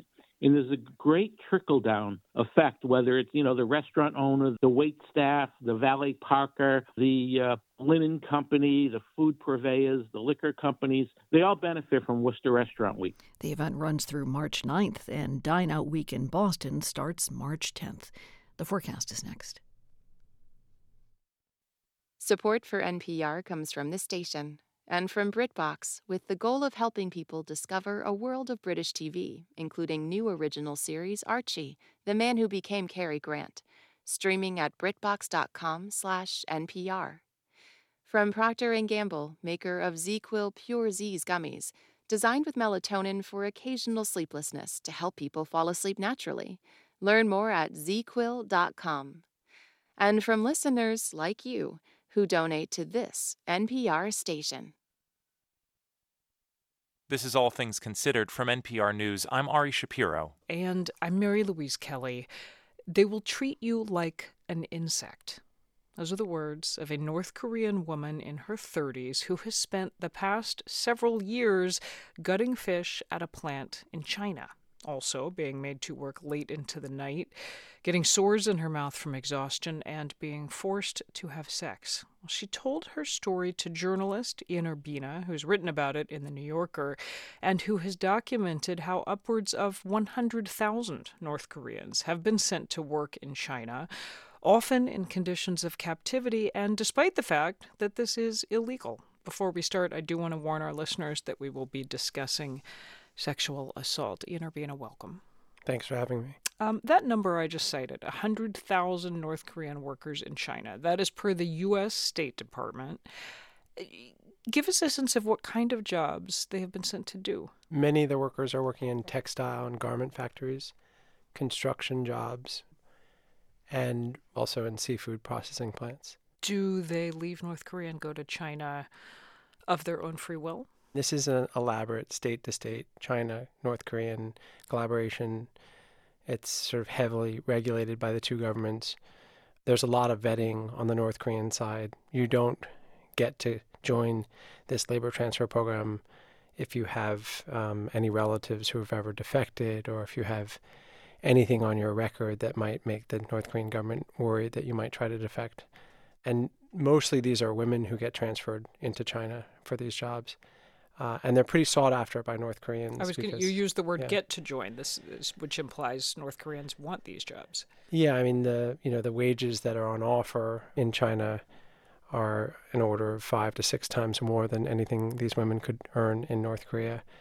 Oftentimes the women arrive and what they've been promised they don't receive. There are all sorts of hidden fees and then all sorts of abuses that occur at the factories. And what's the attraction for China? This is cheap labor? Cheap labor, often in industries where they can't find workers. Okay. What about the fact I mentioned that this is not legal? It violates UN sanctions for Chinese companies to use North Korean labor, and these are sanctions that were imposed on grounds that the labor is forced, as you just told us, and that the salaries fund the regime back in Pyongyang. How does China get around that? Yeah, it's interesting, and especially so since the UN Security Council unanimously signed in 2017 these sanctions. So that means China was on board. And so that China signed them, yeah. The sanctions are a flawed tool, and they're only as good as the enforcement of the state that's usually breaking them. And in this case, China typically looks the other way. And then if some Western media or whatever confronts them, they usually say the proof isn't, solid, and we don't believe it's really happening. So generally, they ignore the sanctions on this issue. And as things have warmed between North Korea and China, they're ignoring them more and more. Okay, I want to talk about the workers. And you were able to interview some of them. How? We assembled a team of investigators, all that specialize in talking to defectors, and then some of them actually have inroads into North Korea. We assembled a list of women, because all these are women who either presently are still in processing plants in China, or most of them are now back in North Korea. And then we figured out a method to have contacts in North Korea visit these women, typically in open spaces like parks or, city streets or whatever, harder to surveil. And we conveyed the written set of questions to the contacts there. They asked the questions, transcribed all their answers, and then through encrypted apps, transmitted them back to us. And what did they tell you? What kind of conditions did these women describe? These are sort of walled compounds, these plants typically, and the North Korean workers, the women, are kept very apart. They're very conspicuous. Dandong residents, the city where many of these women are in China, often film them on the street because they stand out. They dress the same. They have minders that are herding them into the store. They're mostly not allowed to leave the compound. On the compounds, they sleep in big dorms, sometimes 30 to a room. These are locked facility, guards at the gate. The doors are always locked. You write that of the 20 workers you interviewed, 17 described being sexually assaulted. 17? Yeah, this was probably my biggest surprise, because in all the things I read and all the people I talked to, I had not heard that. But when we asked, the women really opened up and described the tactics that were typically used to coerce sex, sometimes even forced into systematic prostitution for other folks at the plant, and violence, beatings, and these sorts of things. Pretty brutal stuff. It sounds very difficult given the interview and reporting situation you were dealing with, but were you able to gauge their mental health, what the long-term effects of this kind of labor would be on a person? No, this is a snapshot in one moment with lots of layers of security. So you get little glimpses for which you could guess that this was probably pretty scarring, the way that the women described the sense of captivity. And remember, a lot of these women got trapped there. They expected a pretty hard go of a year and a half, 2 years. And then COVID happened. So some of them were stuck for 4 years. And sometimes those plants shut down because everything shut down in COVID. And so they were not just stuck there, they weren't even working, and they didn't know when they were going to get home, and they had no wage. A lot of them had taken loans out from loan sharks back to North Korea to pay bribes to get the jobs.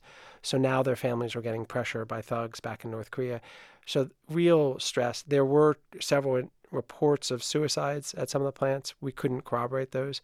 But if that's an indication, I think it was pretty brutal. Aside from the fact that we should all care as a basic matter of human dignity and law, Americans have a stake in this because some of the seafood produced at plants where you were able to document these North Korean workers are working ends up in the U.S. Do we know how much? We found 15 plants. We identified over 1,000 workers. And these plants shipped to the U.S. and Europe. And big brands, McDonald's, Cisco. What kind of seafood? Like, what are we talking about? A lot of shellfish in this part. So clams, oysters, but also pollock. So that's your fish sticks at McDonald's, that kind of thing. Squid. And also going to surprising places like U.S. military bases and public schools. And again, this isn't just a UN sanctions issue. There's a very strict U.S. law that says any product touched by North Korean workers is not allowed to come into the U.S. Did you reach out to any American companies, the ones that were implicated in your reporting, and ask, do you know about this? Yeah, we spent 6 months reaching out to over 150 different companies, and most of them stonewalled us and just wouldn't engage. A small portion did engage and said they were shocked to find out. Some of them very candidly engaged and said, look, China is a tough place to really know what's going on. Some companies, to their credit, severed ties to the plants immediately when we contacted them. When you say some of the companies severed ties, which ones? Several. One was Trident, and that's a company that, for example, supplies McDonald's. Another was Cisco, the world's largest food company, and then a Canadian company called Highliner. All very big companies immediately said they're going to pause any imports until they can investigate. Ian Urbina, his New Yorker piece is headlined Invisible Workers. Thank you. Thank you.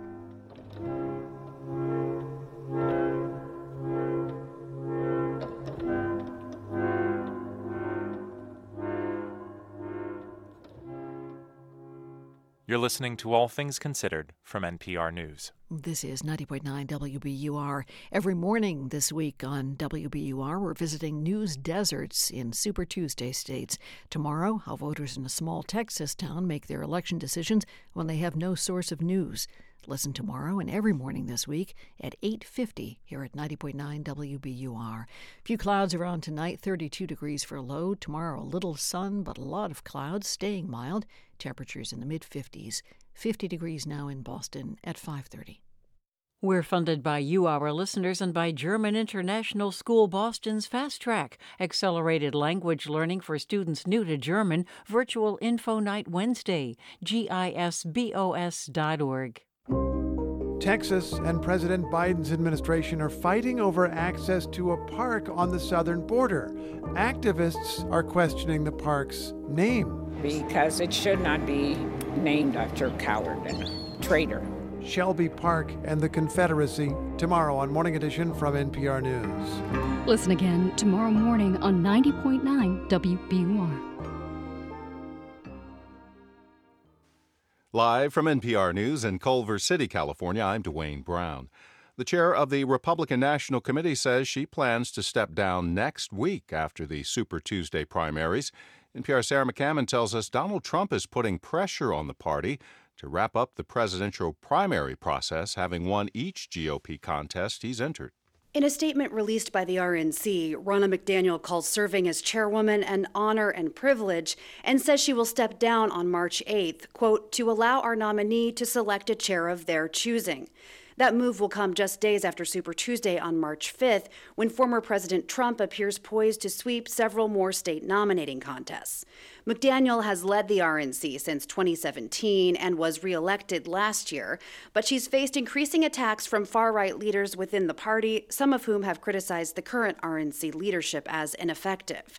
Trump recently announced his endorsement of a slate of new candidates for top positions at the RNC, including his daughter-in-law, Laura Trump, for co-chair. Sarah McCammon, NPR News. Hungary's parliament has approved Sweden's bid to join NATO, clearing the way for the Nordic nations' ascension to the military alliance after 2 years of intense negotiations. Unanimous support is required to admit new countries, and as NPR's Rob Schmitz tells us, Hungary is the last of NATO's 31 members to give its backing. Getting this approval from the Hungarian parliament was the final hurdle for Sweden joining NATO. Of the 194 members of parliament who voted, just 6 rejected Sweden's accession. Swedish Prime Minister Ulf Kristersson said on X shortly after the vote that Sweden stands ready to shoulder its responsibility for Euro-Atlantic security. Sweden will become NATO's 32nd member, and it follows Finland, which became a member last year. Both Sweden and Finland applied to join in 2022 following Russia's full-scale invasion of neighboring Ukraine, an assault by Moscow that was purportedly intended. This is NPR. This is 90.9 WBUR. I'm Lisa Mullins. President Biden met with congressional leaders today in an effort to avoid a partial shutdown of the federal government later this week. Funding expires Friday for the Transportation Department and some other agencies. That could affect some housing, food, and veterans programs. Massachusetts Congressman Jake Auchincloss told CNN today that he blames infighting by House Republicans for the looming shutdown. They remain the odd man out on this. So if they want to govern like grown-ups, then we have no issue. We have the deal that passed Congress.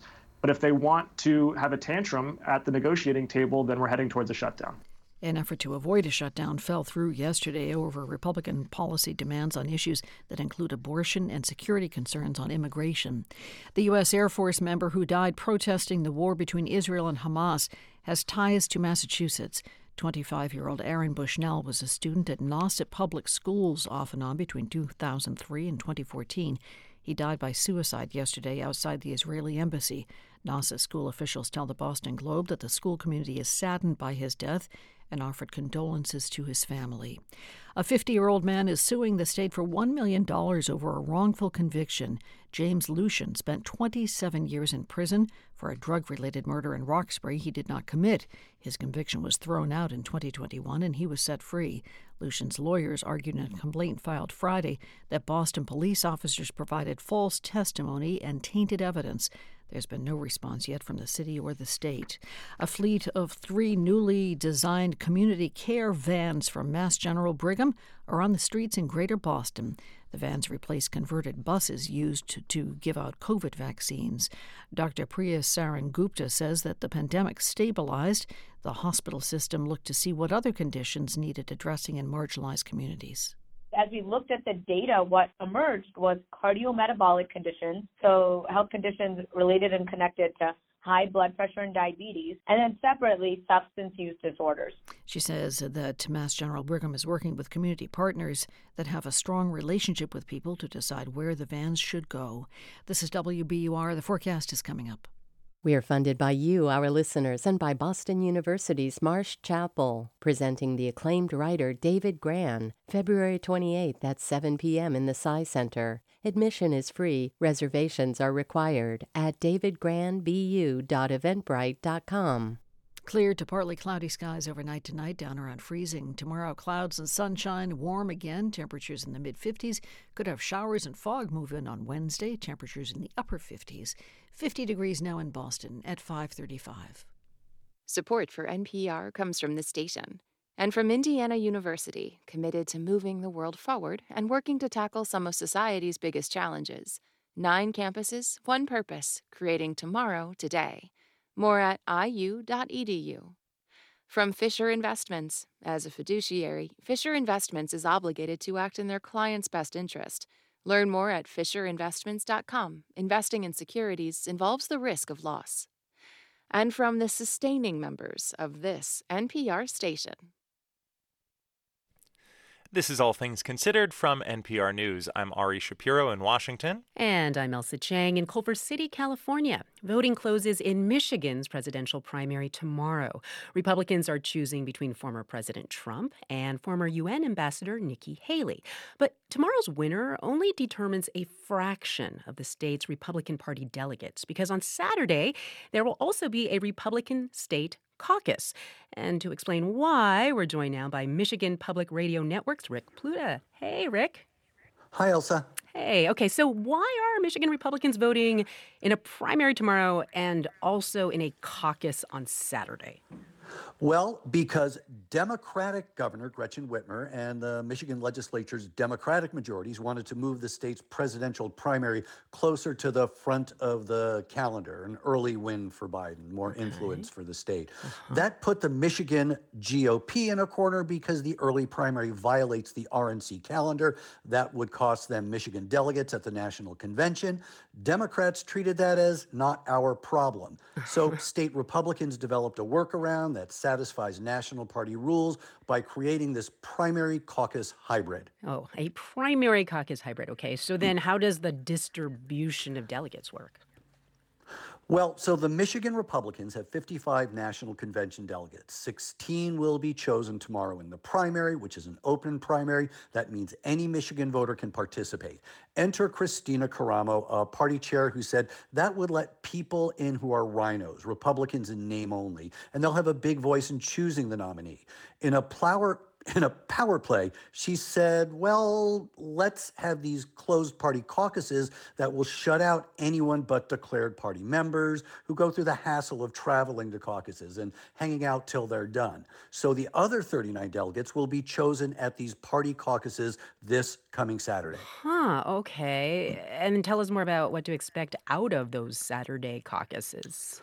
Well, there'll be drama. The Michigan Republican Party heads into the primary and caucuses during this bitter leadership fight. There will be 2 caucus sites actually on Saturday because there are 2 competing factions saying they're the real Republicans. One caucus in Detroit, the other on the other side of the state in Grand Rapids.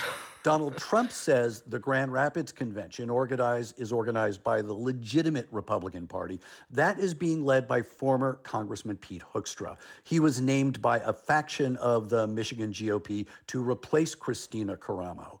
But Caramo says that even Trump has been duped by rhinos. She insists that she represents the real Trump Republicans. Here she is on her weekly podcast. The reason why we're experiencing all these problems in our party because of lack of virtue in our country.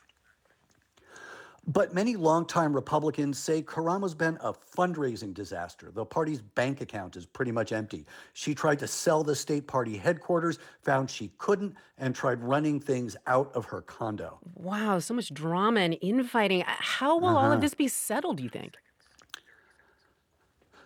So there's a court case regarding who controls the state party's bank accounts and other assets. There's a controversy Republicans don't need in a critical swing state, went for Trump in 2016, Joe Biden in 2020. Almost certainly in the end, the Trump-Hoekstra faction will win since Trump pretty much runs the show. But this is really almost a look ahead to what the future fight for power will look like in the Michigan Republican Party. That is Rick Pluta of Michigan Public Radio Network. Thank you so much, Rick. You bet. And meanwhile, at last weekend's Conservative Political Action Conference, CPAC, there was little question that Donald Trump will again lead the Republican ticket. So the intrigue turned to his likely running mate, and several contenders had prime speaking slots. NPR's Franco Ordonez reports on the tryouts for Trump's vice president. It was a full ballroom when the South Dakota governor, Kristi Noem, took the stage. Good afternoon, CPAC. Grace Germany was among those who were moved by the governor's star power. I mean, look at her. We're all jealous of her. She's gorgeous with that hair and her eyes. Germany traveled from Austin, Texas to attend the conference just outside of Washington, D.C. As a former business manager, Germany says she tends to prefer those with an economic background. But she likes Noem's experience as a farmer and that she's proven herself as a governor. So I always tell people, don't listen to what people say in politics. Check the record, not the rhetoric. Noem was one of the first of the contenders to address the adoring crowd. She didn't waste time reminding them where her allegiances are. I was one of the first people to endorse Donald J. Trump to be our next president. Last year, when everyone was asking me if I was going to consider running for president, I said no. Why would you run for president if you can't win? Always the showman, Trump has invited the speculation, talking about it on the campaign trail and stoking it for fundraising. I mean, Donald Trump is watching, he is listening, he's looking at people's reactions. Brian Lanza, former Trump aide who remains in close contact with the campaign, likened the competition to Trump's former reality show. This is like The Apprentice. You've got to go front and center and make your case. The organizers of CPAC stirred up the Veep stakes. This year, they featured a question on their popular straw poll about who should be Trump's running mate and made sure to give top contenders chances to speak. Back up, folks. Back up, folks. Back up, folks. Excuse us. Contenders like Congresswoman Elise Stefanik was shadowed by a swarm of fans and photographers between interviews. Once on stage, Stefanik embraced the traditional attack role of vice presidential candidates, going after prosecutors who have filed charges against Trump. They indicted him 4 times for non-crimes and are trying to bankrupt him and destroy his successful business. One of the more intriguing names being discussed this year is former Democratic Congresswoman Tulsi Gabbard.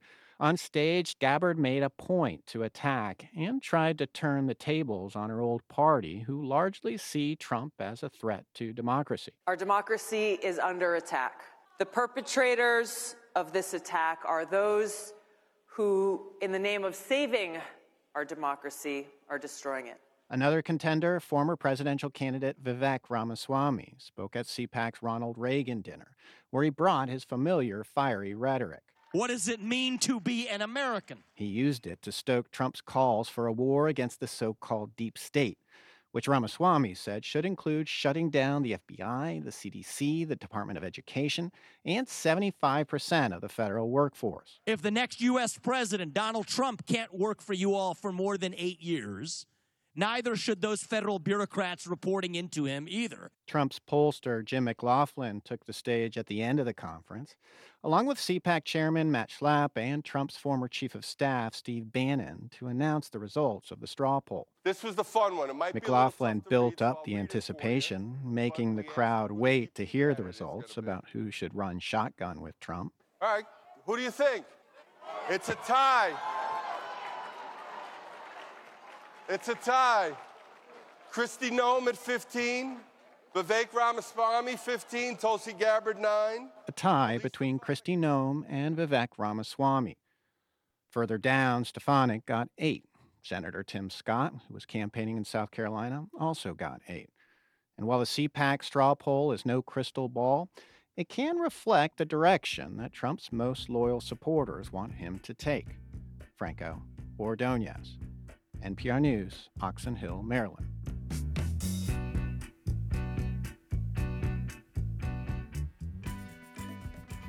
You're listening to All Things Considered from NPR News. It has been almost 2 decades since director Alexander Payne and actor Paul Giamatti drank their way through Santa Barbara wine country. That was in their Oscar-nominated comedy Sideways. Their newest movie together, The Holdovers, has Giamatti playing a grouchy prep school teacher who also does a bit of drinking. And both the film and Giamatti are up for Oscars this year. We'll find out on March 10th if either wins. And in the meantime, here's critic Bob Mondello with his original review of The Holdovers. You know those movies about inspirational teachers? Paul Giamatti's Mr. Hunnam is kind of going for the opposite effect. We meet him in 1970 spreading Christmas cheer by returning graded exams as parents wait in Barton Academy's courtyard to spirit their sons away on break. Lots of D-minuses and F pluses. I can tell by your faces that many of you are shocked at the outcome. I, on the other hand, am not, because I have had the misfortune of teaching you this semester, and I witness firsthand your glazed, uncomprehending expressions. Sir, I don't understand. That's glaringly apparent. No, I can't fail this class. Oh, don't sell yourself short, Mr. Coates. I truly believe that you can. I'm supposed to go to Cornell. Unlikely. Hunnam's got just one friend at Barton, the cafeteria manager, played by Divine Joy Randolph, who will be spending her first Christmas since the death of her son cooking for the holdover boys who don't have anywhere to go for the holidays. Mr. Hunnam. Hello, Mary. I had you guys stuck with babysitting duty this year. How'd you manage that? It's his punishment for failing a legacy student the previous semester and creating problems for the headmaster. Initially, there are several boys in his care, but it eventually comes down to just Angus Tully, his best student, played by sad-eyed newcomer Dominic Sessa. He's a bratty, privileged kid who knows how to push all of Hunnam's buttons. I thought all the Nazis were hiding in Argentina. Stifle it, Tully. He's been kicked out of several schools already, and Hunnam, sipping Jim Beam and fuming, bristles at the entitlement Angus clearly takes for granted. You think I want to be babysitting you? No, I was praying your mother would pick up the phone, or your father would arrive in a helicopter or a flying saucer. My father's dead. That leaves Mary to be the adult in the room. You don't tell a boy that's been left behind at Christmas that nobody wants him? What's wrong with you? Aware of the arc this sort of story usually takes, the director heads off in other directions. Normally, this exchange, for instance. I don't think I've ever had a real family Christmas like this before. Thank you, Mary. You're welcome. Would lead to a thaw. Here, it leads to an argument, and another, with student and teacher baiting each other, even at moments when they seem to be reaching common ground. Okay. All right, now your turn. Go ahead. Tell me something about me. Something negative. Something negative about you? Sure. Just one thing. Just one. Director Alexander Payne hasn't just made a movie set in the 1970s, he's done his best to make a 1970s movie. A longtime advocate for film preservation, he begins with vintage film company logos and uses filters to make the images look like they were shot on celluloid back then. His story is concerned with social issues, class, race, entitlement, and centered on character, outcasts of the sort that used to grace films like Harold and Maude. I find the world a bitter and complicated place, and it seems to feel the same way about me. I think you and I have this in common. The result is a film that honors folks who've all but given up on themselves at what's supposed to be the happiest time of year, which is to say, it's a classic Christmas movie narrative. To those who say they don't make them like they used to, The Holdovers holds over the way they used to. I'm Bob Mandela. Let me sleep in the slumber of tomorrow. You're listening to All Things Considered from NPR News. And this is 90.9 WBUR. Coming up in about 15 minutes, the Supreme Court, social media, and the First Amendment.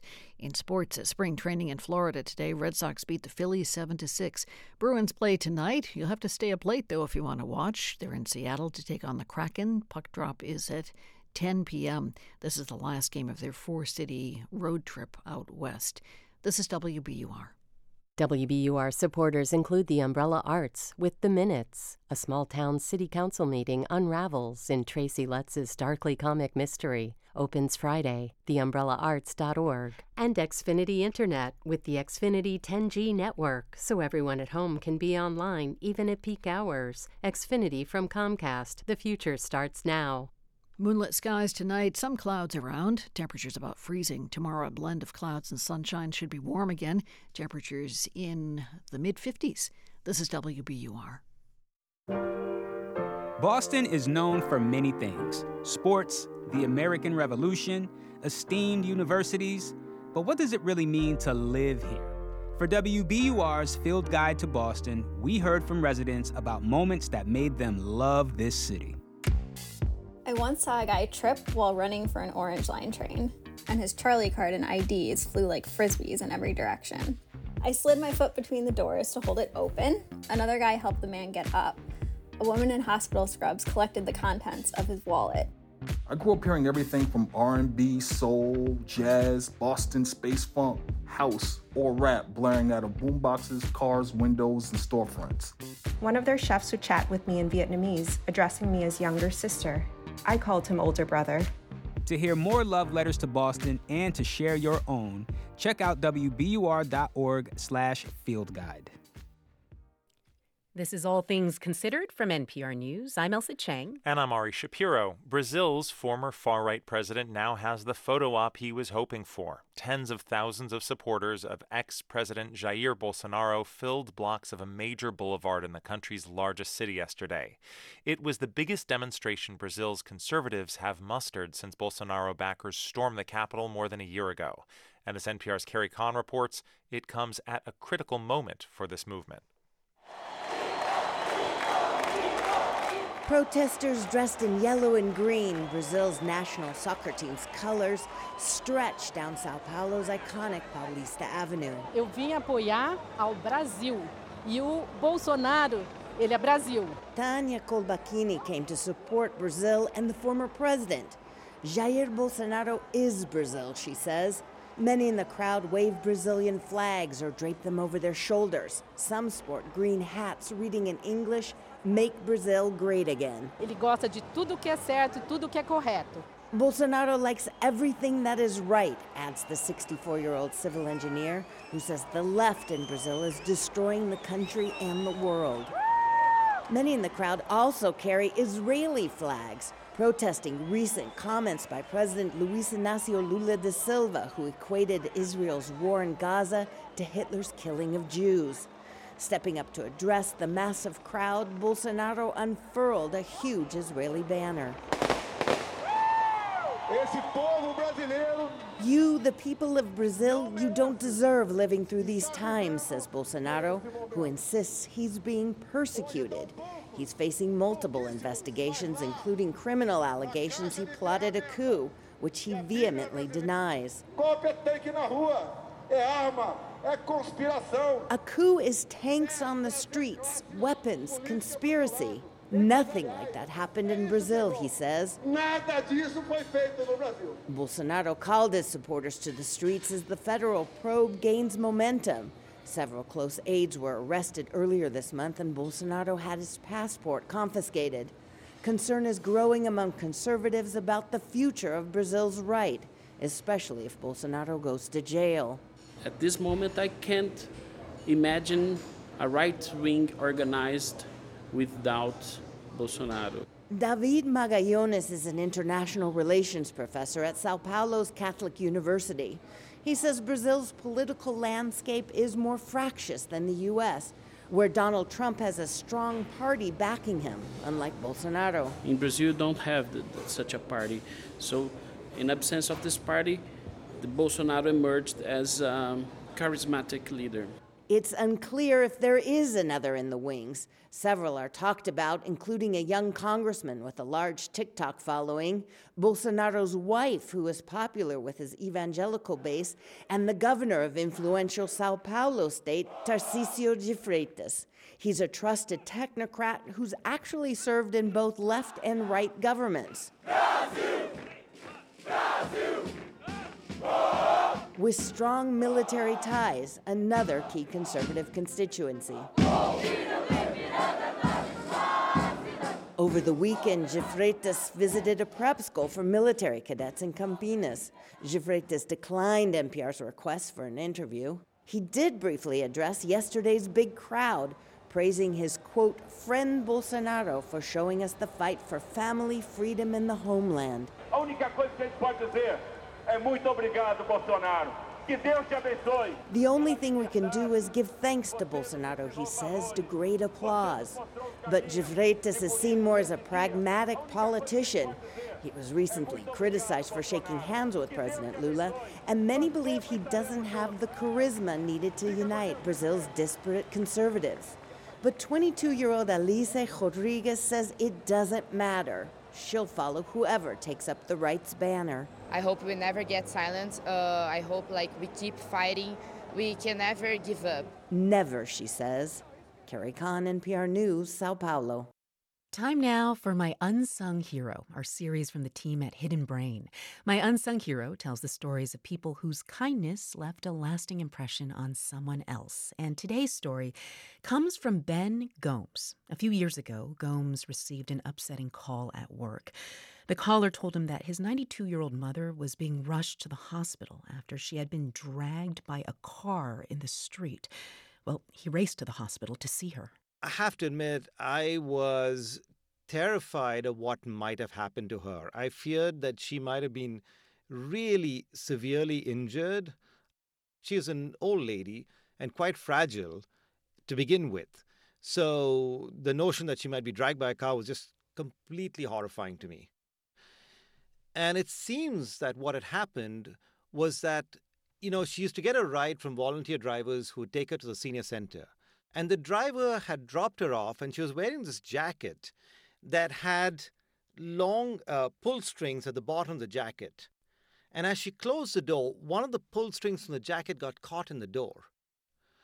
And so the car started driving away, and she started running alongside the car, knocking on the door, on the window of the car to try and get the driver's attention. And he continued driving, and she could neither extract the jacket string, nor could she stop the car.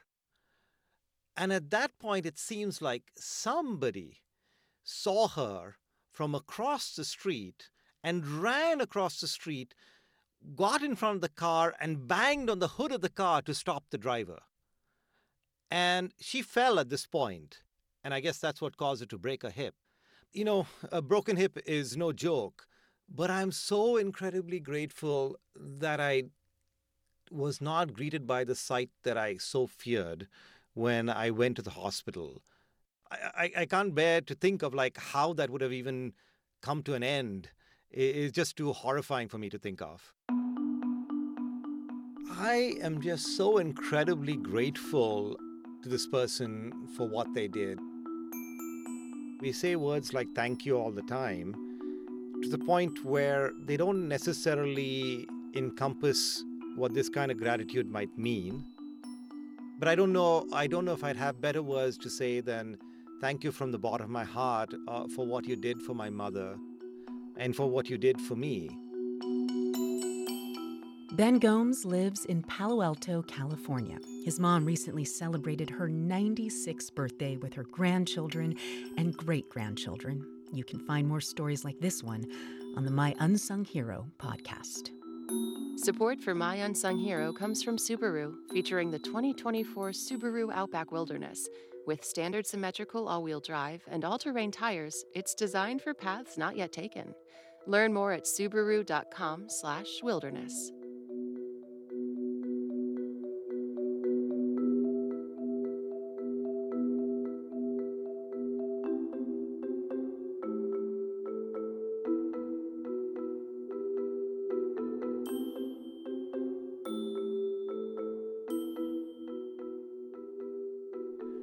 Thank you for listening to All Things Considered from NPR News.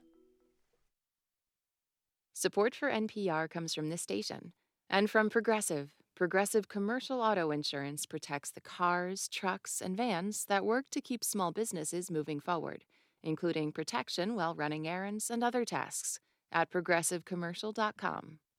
From the Lodestar Foundation, inspired by the principle that helping someone else less fortunate is a path to a happier, healthier, and more meaningful life.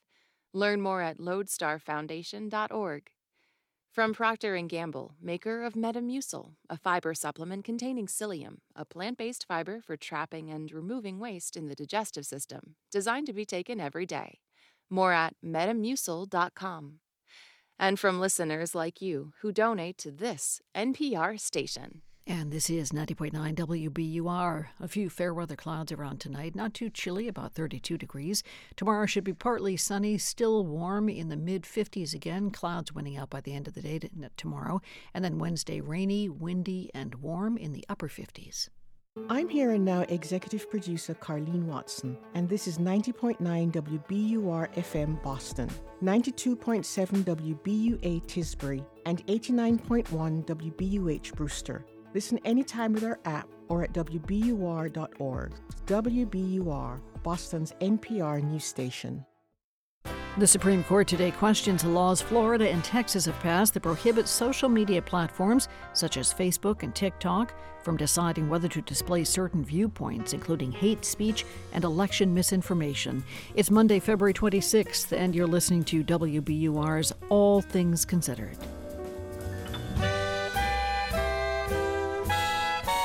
I'm Lisa Mullins. That story coming up. Also, tomorrow is primary day in Michigan, and a growing number of Democrats plan to protest President Biden's handling of the war in Gaza by voting uncommitted.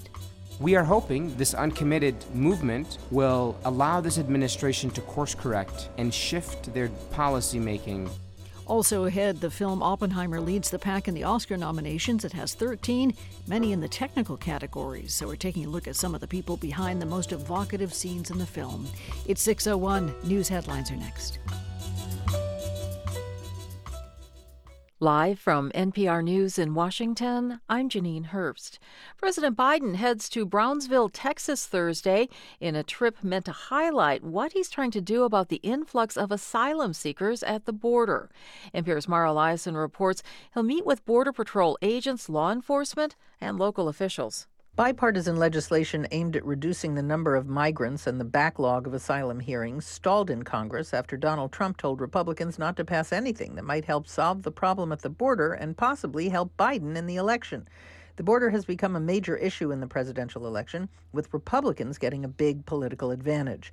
A recent NPR PBS NewsHour Marist poll shows that only 29% of respondents approve of Biden's handling of immigration. In Texas this week, Biden is expected to call on Republicans in Congress to approve more funding for the border. He's also considering issuing an executive order, but the White House says no decisions have been reached yet on what, if anything, Biden could do on his own to address the problem. Mara Eliason, NPR News, the White House. An active-duty U.S. airman who set himself on fire outside the Israeli embassy in Washington, D.C. this weekend has died. NPR's Quill Lawrence reports he was protesting Israel's war on Hamas in Gaza. Aaron Bushnell had served in the Air Force nearly 4 years, most recently as an IT engineer, according to his LinkedIn profile. On Sunday afternoon, he filmed himself walking in uniform toward the gate of the Israeli embassy, saying he was about to make an extreme protest against Israel's actions in Gaza. He then doused himself with fuel and lit himself on fire, yelling "Free Palestine" several times before falling to the ground. D.C. Emergency Services transported him to the hospital where he died this morning. Self-immolation as a political statement has a long history, including anti-Vietnam War protests in the U.S. Active duty personnel are not supposed to engage in political acts. Quill Lawrence, NPR News. A Houston-based company says it's receiving data and images from a probe it landed last week on the moon's surface. As NPR's Jeff Brumfield reports, the probe did land successfully, but it fell over on touchdown. The robotic lander called Odysseus touched down to within just a mile of its intended site near the lunar South Pole, according to Intuitive Machines, the company that built the lander. Intuitive Machines also posted pictures from the probe's descent to the surface on social media. Shortly after landing on the moon, Odysseus unexpectedly tipped onto its side. Because of its position and changing lighting conditions, mission controllers say they only expect to be able to operate for another day or so before Odysseus's solar panels lose power. Jeff Brumfield, NPR News. Wall Street lower by the closing bell, the Dow down 62 points, the Nasdaq down 20 points, the S&P 500 down 19. You're listening to NPR News from Washington. And this is 90.9 WBUR in Boston. Good evening. I'm Lisa Mullins. Governor Maura Healey is calling the financial operations of Steward Healthcare a charade and a house of cards. The for-profit company has said its money troubles are jeopardizing the operations of its 9 Massachusetts hospitals. Last week, Healey said that Steward failed to supply adequate financial documents that she had requested. This afternoon, she blamed the management of Steward Healthcare for the company's financial problems. It frankly disgusts me, as I've spoken to earlier, the fact that a particular CEO came and chose to do what it appears he did in terms of how he ran operations and put patients and providers and our communities at risk. Stewart said last week it does not have all the information Healey asked for. The governor says she wants Stewart to stop doing business in Massachusetts. Encore Boston Harbor is facing $40,000 in fines for accepting bets on college games illegally. The Massachusetts Gaming Commission says Encore accepted bets on 2 Boston College women's basketball games last year. Bets on Massachusetts college teams are only allowed if the teams are in a tournament. An Encore spokesperson says they'll adhere to the decision. State officials say more than 325,000 people have already cast a ballot ahead of next week's presidential primary. That's more than 6% of registered voters. Data from the Secretary of State's office show 310,000 mail-in ballots have been returned. Another 15,000 people voted early in person over the weekend. The state's presidential primary is March 5th. Traffic is slower than usual along 95 South in Waltham. That's because 2 lanes are closed at Route 20, so crews can fix a giant pothole on a bridge. Right now, there's a 5-mile backup starting at Route 2A. Again, that's on 95 South. State transportation officials say the lane closures should last through the evening commute. And Brookline is celebrating award-winning poet and Brookline native Amy Lowell. Tonight, the Brookline Village Library will celebrate her life and work with a video and readings of her poems by the town's poet laureate and some residents. Amanda Hurst is Brookline's library director. She says Lowell was well-educated, though she never attended college. Most of Amy's poetry is associated with the Imagist movement. And she is known for writing some romantic poetry as well. Amy Lowell was born in Brookline in February 1874 and died in 1925. She posthumously won the Pulitzer Prize for Poetry in 1926. 49 degrees now in Boston tonight, mainly clear skies just below freezing. Tomorrow should have sun and clouds taking turns. Clouds, though, winning out by the end of the day. Should be windy, right about 54 degrees. 49 degrees in Boston. The time is 6:07. Support for NPR comes from NPR stations. Other contributors include the Lodestar Foundation, inspired by the principle that helping someone else less fortunate is a path to a happier, healthier, and more meaningful life. Learn more at lodestarfoundation.org. This is All Things Considered from NPR News. I'm Elsa Chang in Culver City, California. And I'm Ari Shapiro in Washington. The First Amendment was back at the Supreme Court today. At issue was free speech on big social media platforms. Social media companies sued Texas and Florida over state laws that limit the site's ability to moderate content. How the justices' rule could change the way these platforms operate. NPR Justice correspondent Carrie Johnson watched the arguments at the court, and she is here now in the studio. Hey, Carrie. Hi, Ari. Tell us about how these laws in Florida and Texas came to be. State officials in Texas and Florida said these big sites had been silencing conservative voices. They passed these laws after former President Donald Trump was kicked off several platforms following the violence at the Capitol on January 6, 2021. And these laws bar the big platforms from discriminating against people because of their viewpoint. They also require sites to give individual explanations for blocking or booting people. Attorney Henry Whitaker argued for the Florida law. He said these social media platforms only act on a tiny part of the material they host on their sites. Then Justice Elena Kagan jumped in. You know, the 1% that's like, we don't want anti-vaxxers on our site, or we don't want insurrectionists on our site. I mean, that's what motivated these laws, isn't it? And that's what's getting people upset about them.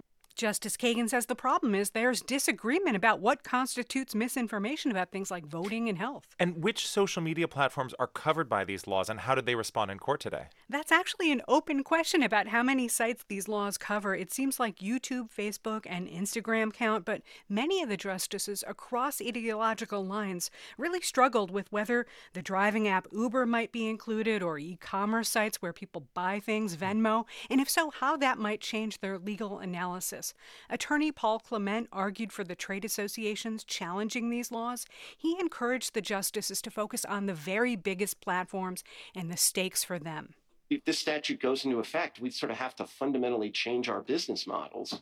So, what we might do in the interim, at least some of these companies might do, is, just like, well, let's do only puppy dogs, at least in Florida, until we can get this straightened out. Carrie, there's so much precedent for the Supreme Court ruling on the First Amendment, but not a ton for social media sites and internet speech. So how deeply did the justices dig into the history here? They really did dig in. The social media companies say the kind of arranging and curating they do is an editorial judgment that deserves a lot of First Amendment protection, like a newspaper gets.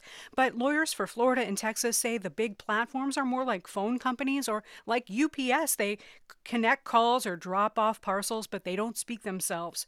Justice Samuel Alito says neither of those analogies really worked or sounded right to him. He says the internet is different than a newspaper. There's no space limit, for one thing. The social media platforms say that makes content moderation and blocking all the more important because otherwise these platforms are going to be filled with garbage or hate speech, and users can't find what they want to see there. The Republican-led states that passed these laws say that the social media companies engaged in a form of censorship. Did the justices engage with that idea today? There was a lot of discussion of this. Justices Clarence Thomas and Alito seemed to take issue with what the platforms call content moderation. It was kind of a euphemism for censorship, they said. But Justice Brett Kavanaugh took a really different view. He says only the government engages in censorship. When a private company decides what to include or exclude, that usually gets First Amendment protection, he said. And the Chief Justice, John Roberts, says it matters whether it's the government or a private business making those big decisions about content. So in just a sentence or two, any sense of how the court might rule here? They seem to be thinking out loud about how far they want to go. The laws in Florida and Texas have been blocked at an early stage. Lots of questions about how these laws might work in practice for some of the smaller social media platforms. But the Solicitor General encouraged the justices to leave that for another day and another case, not this one. That's NPR's Carrie Johnson. Thank you. My pleasure. Michigan's presidential primary is tomorrow. It's a state that President Biden won by less than 3 percentage points in 2020. And some Democratic voters who were part of Biden's winning coalition back then say they are unsure about him now. One big factor is Israel's war in Gaza in response to the October 7th attacks by Hamas. That war has now killed almost 30,000 Palestinians. And the issue is fueling a growing campaign powered by young voters to vote uncommitted in tomorrow's primary. NPR's Elena Moore reports.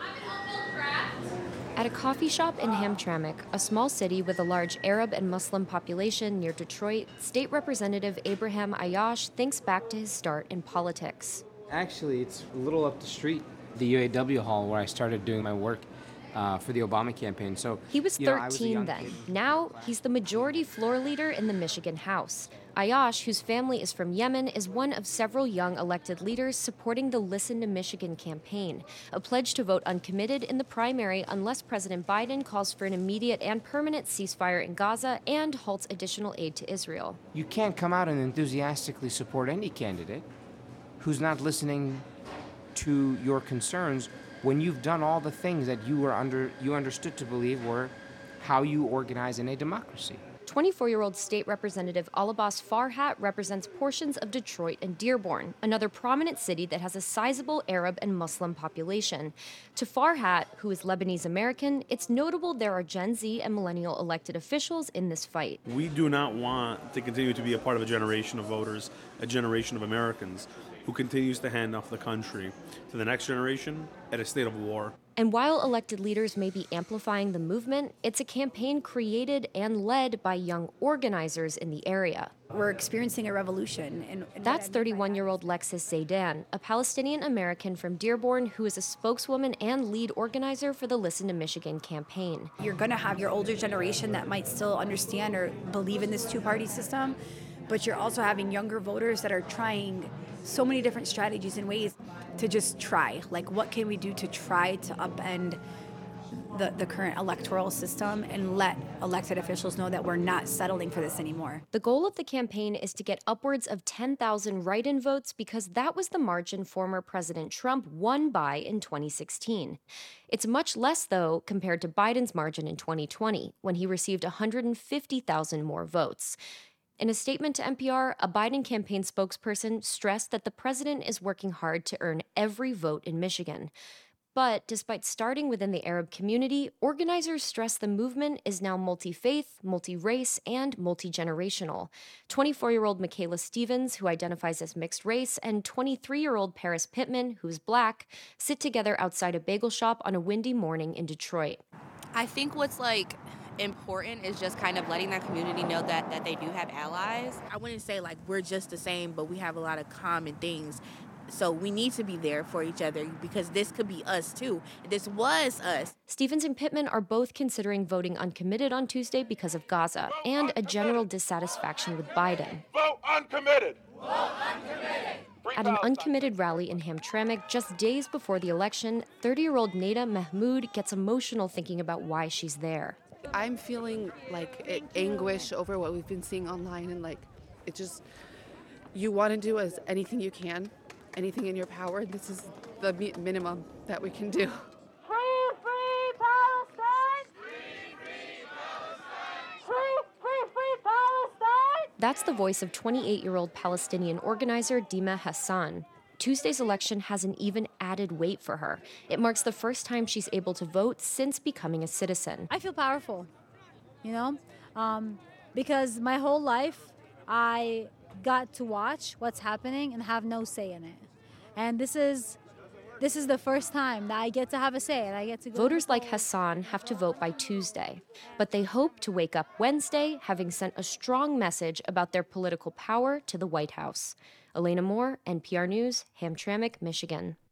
The death of a non-binary teenager the day after a fight at an Oklahoma high school has prompted vigils throughout the country. Max Bryan with member station KWGS in Tulsa was at the vigil in the student's hometown last night, and will note that in this report a lawmaker appears to denigrate transgender people. Hundreds of people gathered holding candles at a park in the small Oklahoma town of Owasso. I want to thank everybody for coming. I think it means a lot that so many people showed up from our community to honor this life. They were there to honor Nex Benedict, a 16-year-old student who died earlier this month, the day after a fight in a school bathroom. Police say preliminary results show Benedict did not die of trauma, but the student told officers at the hospital that 3 girls beat them on the floor until they blacked out, and that the girls had picked on them for how they dressed. Student Robin Ingersoll, who had dated Benedict, described them as someone with a tough exterior but a big heart. We could all learn how to be better so something like this doesn't happen again. We could all grow for Nex. At least 7 vigils were held for Benedict throughout Oklahoma, a state that has seen increasingly hostile rhetoric against LGBTQ people. The state also passed a bill requiring students to use school bathrooms that correlate with their birth sex. When asked Friday about how the rhetoric and bills affect a situation like Benedict's, Republican State Senator Tom Woods said his heart goes out to the situation, but then he said this. We are a religious state. We are going to fight to keep that bill out of the state of Oklahoma because we're a Christian state. The comments sparked a sharp reaction in Oklahoma. A speaker at a vigil in nearby Tulsa said Woods doesn't understand real filth because he doesn't look in the mirror. But in Owasso, the speakers mostly remembered Benedict's life. Anna Richardson, an Owasso high school parent who organized the event, said she wanted students to have a safe place to grieve and remember their peer. I hope people come away from this knowing that it's okay to be different and that you're accepted here in our local physical community if you are different, and that there are people here that love you. Police say they are waiting on autopsy results to officially determine the cause of Benedict's death. For NPR News, I'm Max Bryan in Tulsa.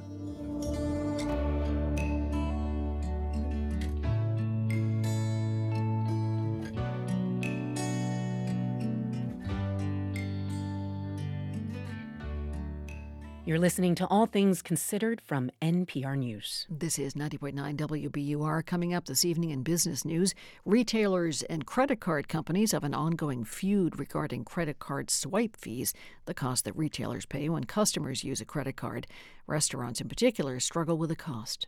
It's now at the point where swipe fees are the third highest cost for restaurants right now, behind food and behind labor. That's coming up in business news starting at 6:30 on WBUR. WBUR supporters include Boston Ballet's Winter Experience, celebrating the evolution of dance with 2 world premieres. On stage now through March 3rd. Tickets at bostonballet.org. Turn your old car into new news. Support the programming you love by donating your vehicle to WBUR. Learn how at wbur.org/cars. A dip for major stocks on Wall Street after some recent record highs. The Dow dropped nearly 0.2% today. S&P fell nearly 0.4%, and the Nasdaq was down about 0.1%. The average price of gasoline in the state is holding steady. The latest survey by AAA Northeast shows a gallon of gasoline selling for $3.18. That's the same price as last week, 8 cents a gallon less than the national average. The forecast is ahead. We're funded by you, our listeners, and by the Peabody Essex Museum with Our Time on Earth, an immersive exhibition about creativity and our planet's future. On view now, PEM.org. A few fair weather clouds around tonight. Not too chilly, about 32 degrees. Tomorrow, partly sunny, still warm. Good deal of clouds in the afternoon, especially. Temperatures in the mid-50s. Wednesday could be rainy, windy, and warm. Temperatures in the upper 50s with drier weather working its way in after that. This is 90.9 WBUR. 48 degrees now in Boston at 6:21. Support for NPR comes from this station and from Procter & Gamble, maker of Nervive. Nervive Nerve Relief is designed to reduce occasional nerve aches, weakness, and discomfort in hands or feet due to aging. Learn more at nervivehealth.com. From Easy Cater, committed to helping companies from nonprofits to the Fortune 500 find food for meetings and company events, with online ordering and 24/7 live support. Learn more at easycater.com. And from the Doris Duke Foundation. This is All Things Considered from NPR News. I'm Ari Shapiro. And I'm Elsa Chang. This year's Oscars have a bona fide frontrunner, a film with 13 nominations, more than any other title this year. It is, of course, Oppenheimer, Christopher Nolan's epic about the making of the atomic bomb. Because this is the most important thing to ever happen in the history of the world. The biopic is not just being recognized for its story and acting, but also for its craft. Oppenheimer is nominated across many technical categories, including Best Cinematography and Best Sound. And today, we're going to learn a bit more about how it was made. Join me now are NPR's Mandalit Dalbarco and Bilal Qureshi, who spent some time with the people behind the scenes of this movie. Hello to both of you. Hi, Elsa. Hey, Elsa. Hey. All right, so let's start with you, Mandalit. Christopher Nolan, I mean, he's known for having a very exacting approach to making his films. How do you see that in the way he used sound? Well, he's really traditional. And, you know, I spoke with one of the film's Oscar-nominated production sound mixers, Willie Burton. He told me Nolan is an audio genius who mostly records his actors and the ambient noise around them live on set and on location. Oh, wow. And Bilal, when it comes to images in Nolan's movies, I mean, there's a similar thing, right? Nolan is this evangelist for IMAX and using the biggest canvas possible, I hear. Yeah, so we're going to begin this deep dive behind the scenes with the film's cinematographer, Hoyte van Hoytema. He shot each of Christopher Nolan's last few films, and here he is. We kind of like choosing the hardest way to do things, or the least sort of logical or least comfortable things. That has meant aerial battles in Dunkirk, freeway car chases in Tenet, and space shuttles and black holes in Interstellar. But Oppenheimer is a different kind of epic. Yes, of course, there's the Trinity test and the film's centerpiece explosion. But for the majority of its 3 hours, it's a biopic that unfolds in classrooms and congressional hearings, and in close-ups. Members of the security board, the so-called derogatory information in your indictment of me cannot be fairly understood except in the context of my life. Hoyte van Hoytema says that was both the visual challenge and the opportunity of Oppenheimer. You know, historically we've been putting cameras on planes or on boats and did a lot of kind of impossible things. But to really go back to the base and to sort of strip it down and to look at the human face again, and 3 hours long, people talking, you know, faces. Hoyte van Hoytema is just one of the great naturalistic cameramen. Filmmaker Christopher Nolan. Over the years, using the IMAX format together, I think we'd both found that some of the most striking compositions on that huge screen would come about as a result of a close-up, photographing a face, rather than a giant landscape. I mean, the landscapes, you know, are spectacular in IMAX, but more and more we've been drawn to trying to photograph the intimate moments on that format. Matt Mulcahy writes about cinematography for Filmmaker magazine. The final image of Oppenheimer is just a close-up push-in on the character of Oppenheimer with no dialogue and a tight lens. It's a single image that really sums up the story and Oppenheimer's journey. There's a lot of detail captured by IMAX film, but those close-ups are actually harder that way, as Van Hoytema explains. The camera is not very practical because it's big and it's very loud. The camera itself sounds like a little diesel generator, and the design is kind of like a hotel minibar, you know. And the black and white IMAX film that was required for some of the scenes didn't even exist. They started manufacturing the film for us, and I remember we got these 2 test rolls from Kodak, 65mm film, 1,000-feet rolls. They're not just using old school techniques. I think they are very, very innovative. Matt Mulcahy of Filmmaker magazine says the visual process for how Oppenheimer was made, analog film, on location, and practical effects, makes its biography of a mind a more immersive and emotional experience. Even the abstract scenes that show atoms splitting and stars colliding in Dr. Oppenheimer's imagination were filmed in real life. We did a lot of tests. We did tests with powders and light and molten metal and aquariums with light and with brightness and darkness. But in the end, you know, it's not reality. It's sort of a poetic interpretation of what it is. It's in many ways it's unvisualizable. But this was definitely our best attempt to do it. But that did mean dealing with those mini-bar-sized IMAX cameras, which also create their own disruptive soundtrack, as my colleague Mandalit Del Barco learned. Bilal, those IMAX cameras are super loud, but Christopher Nolan told us that just like the visuals, he likes to record sound live.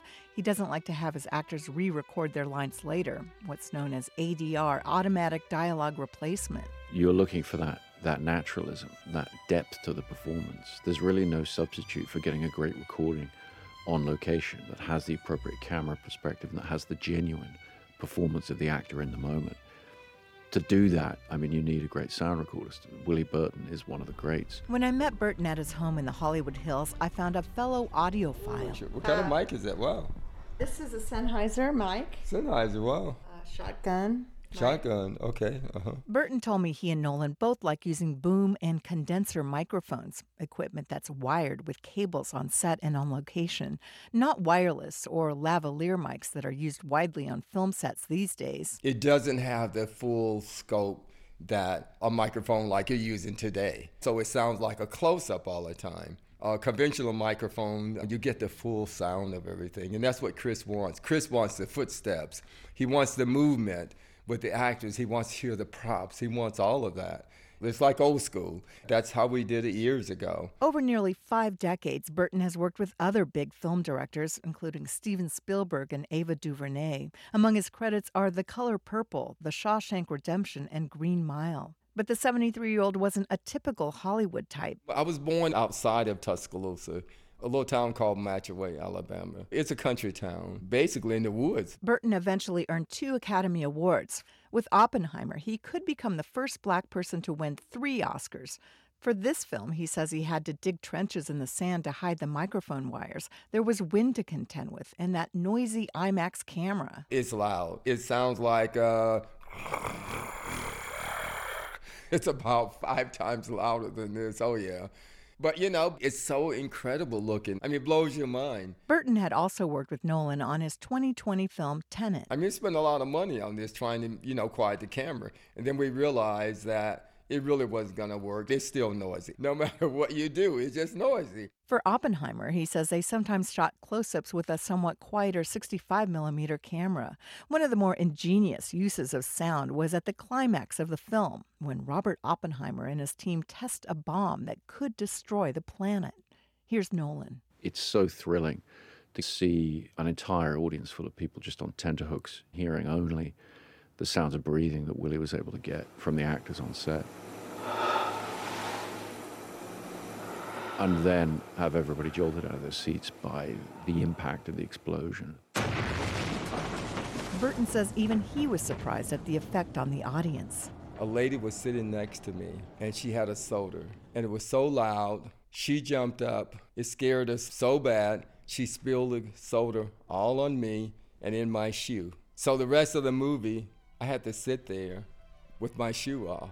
That's the effect of Christopher Nolan's filmmaking approach for a movie about quantum physics and abstract science. I'm Mandalit Del Barco. I'm Bilal Qureshi. NPR News. In Los Angeles.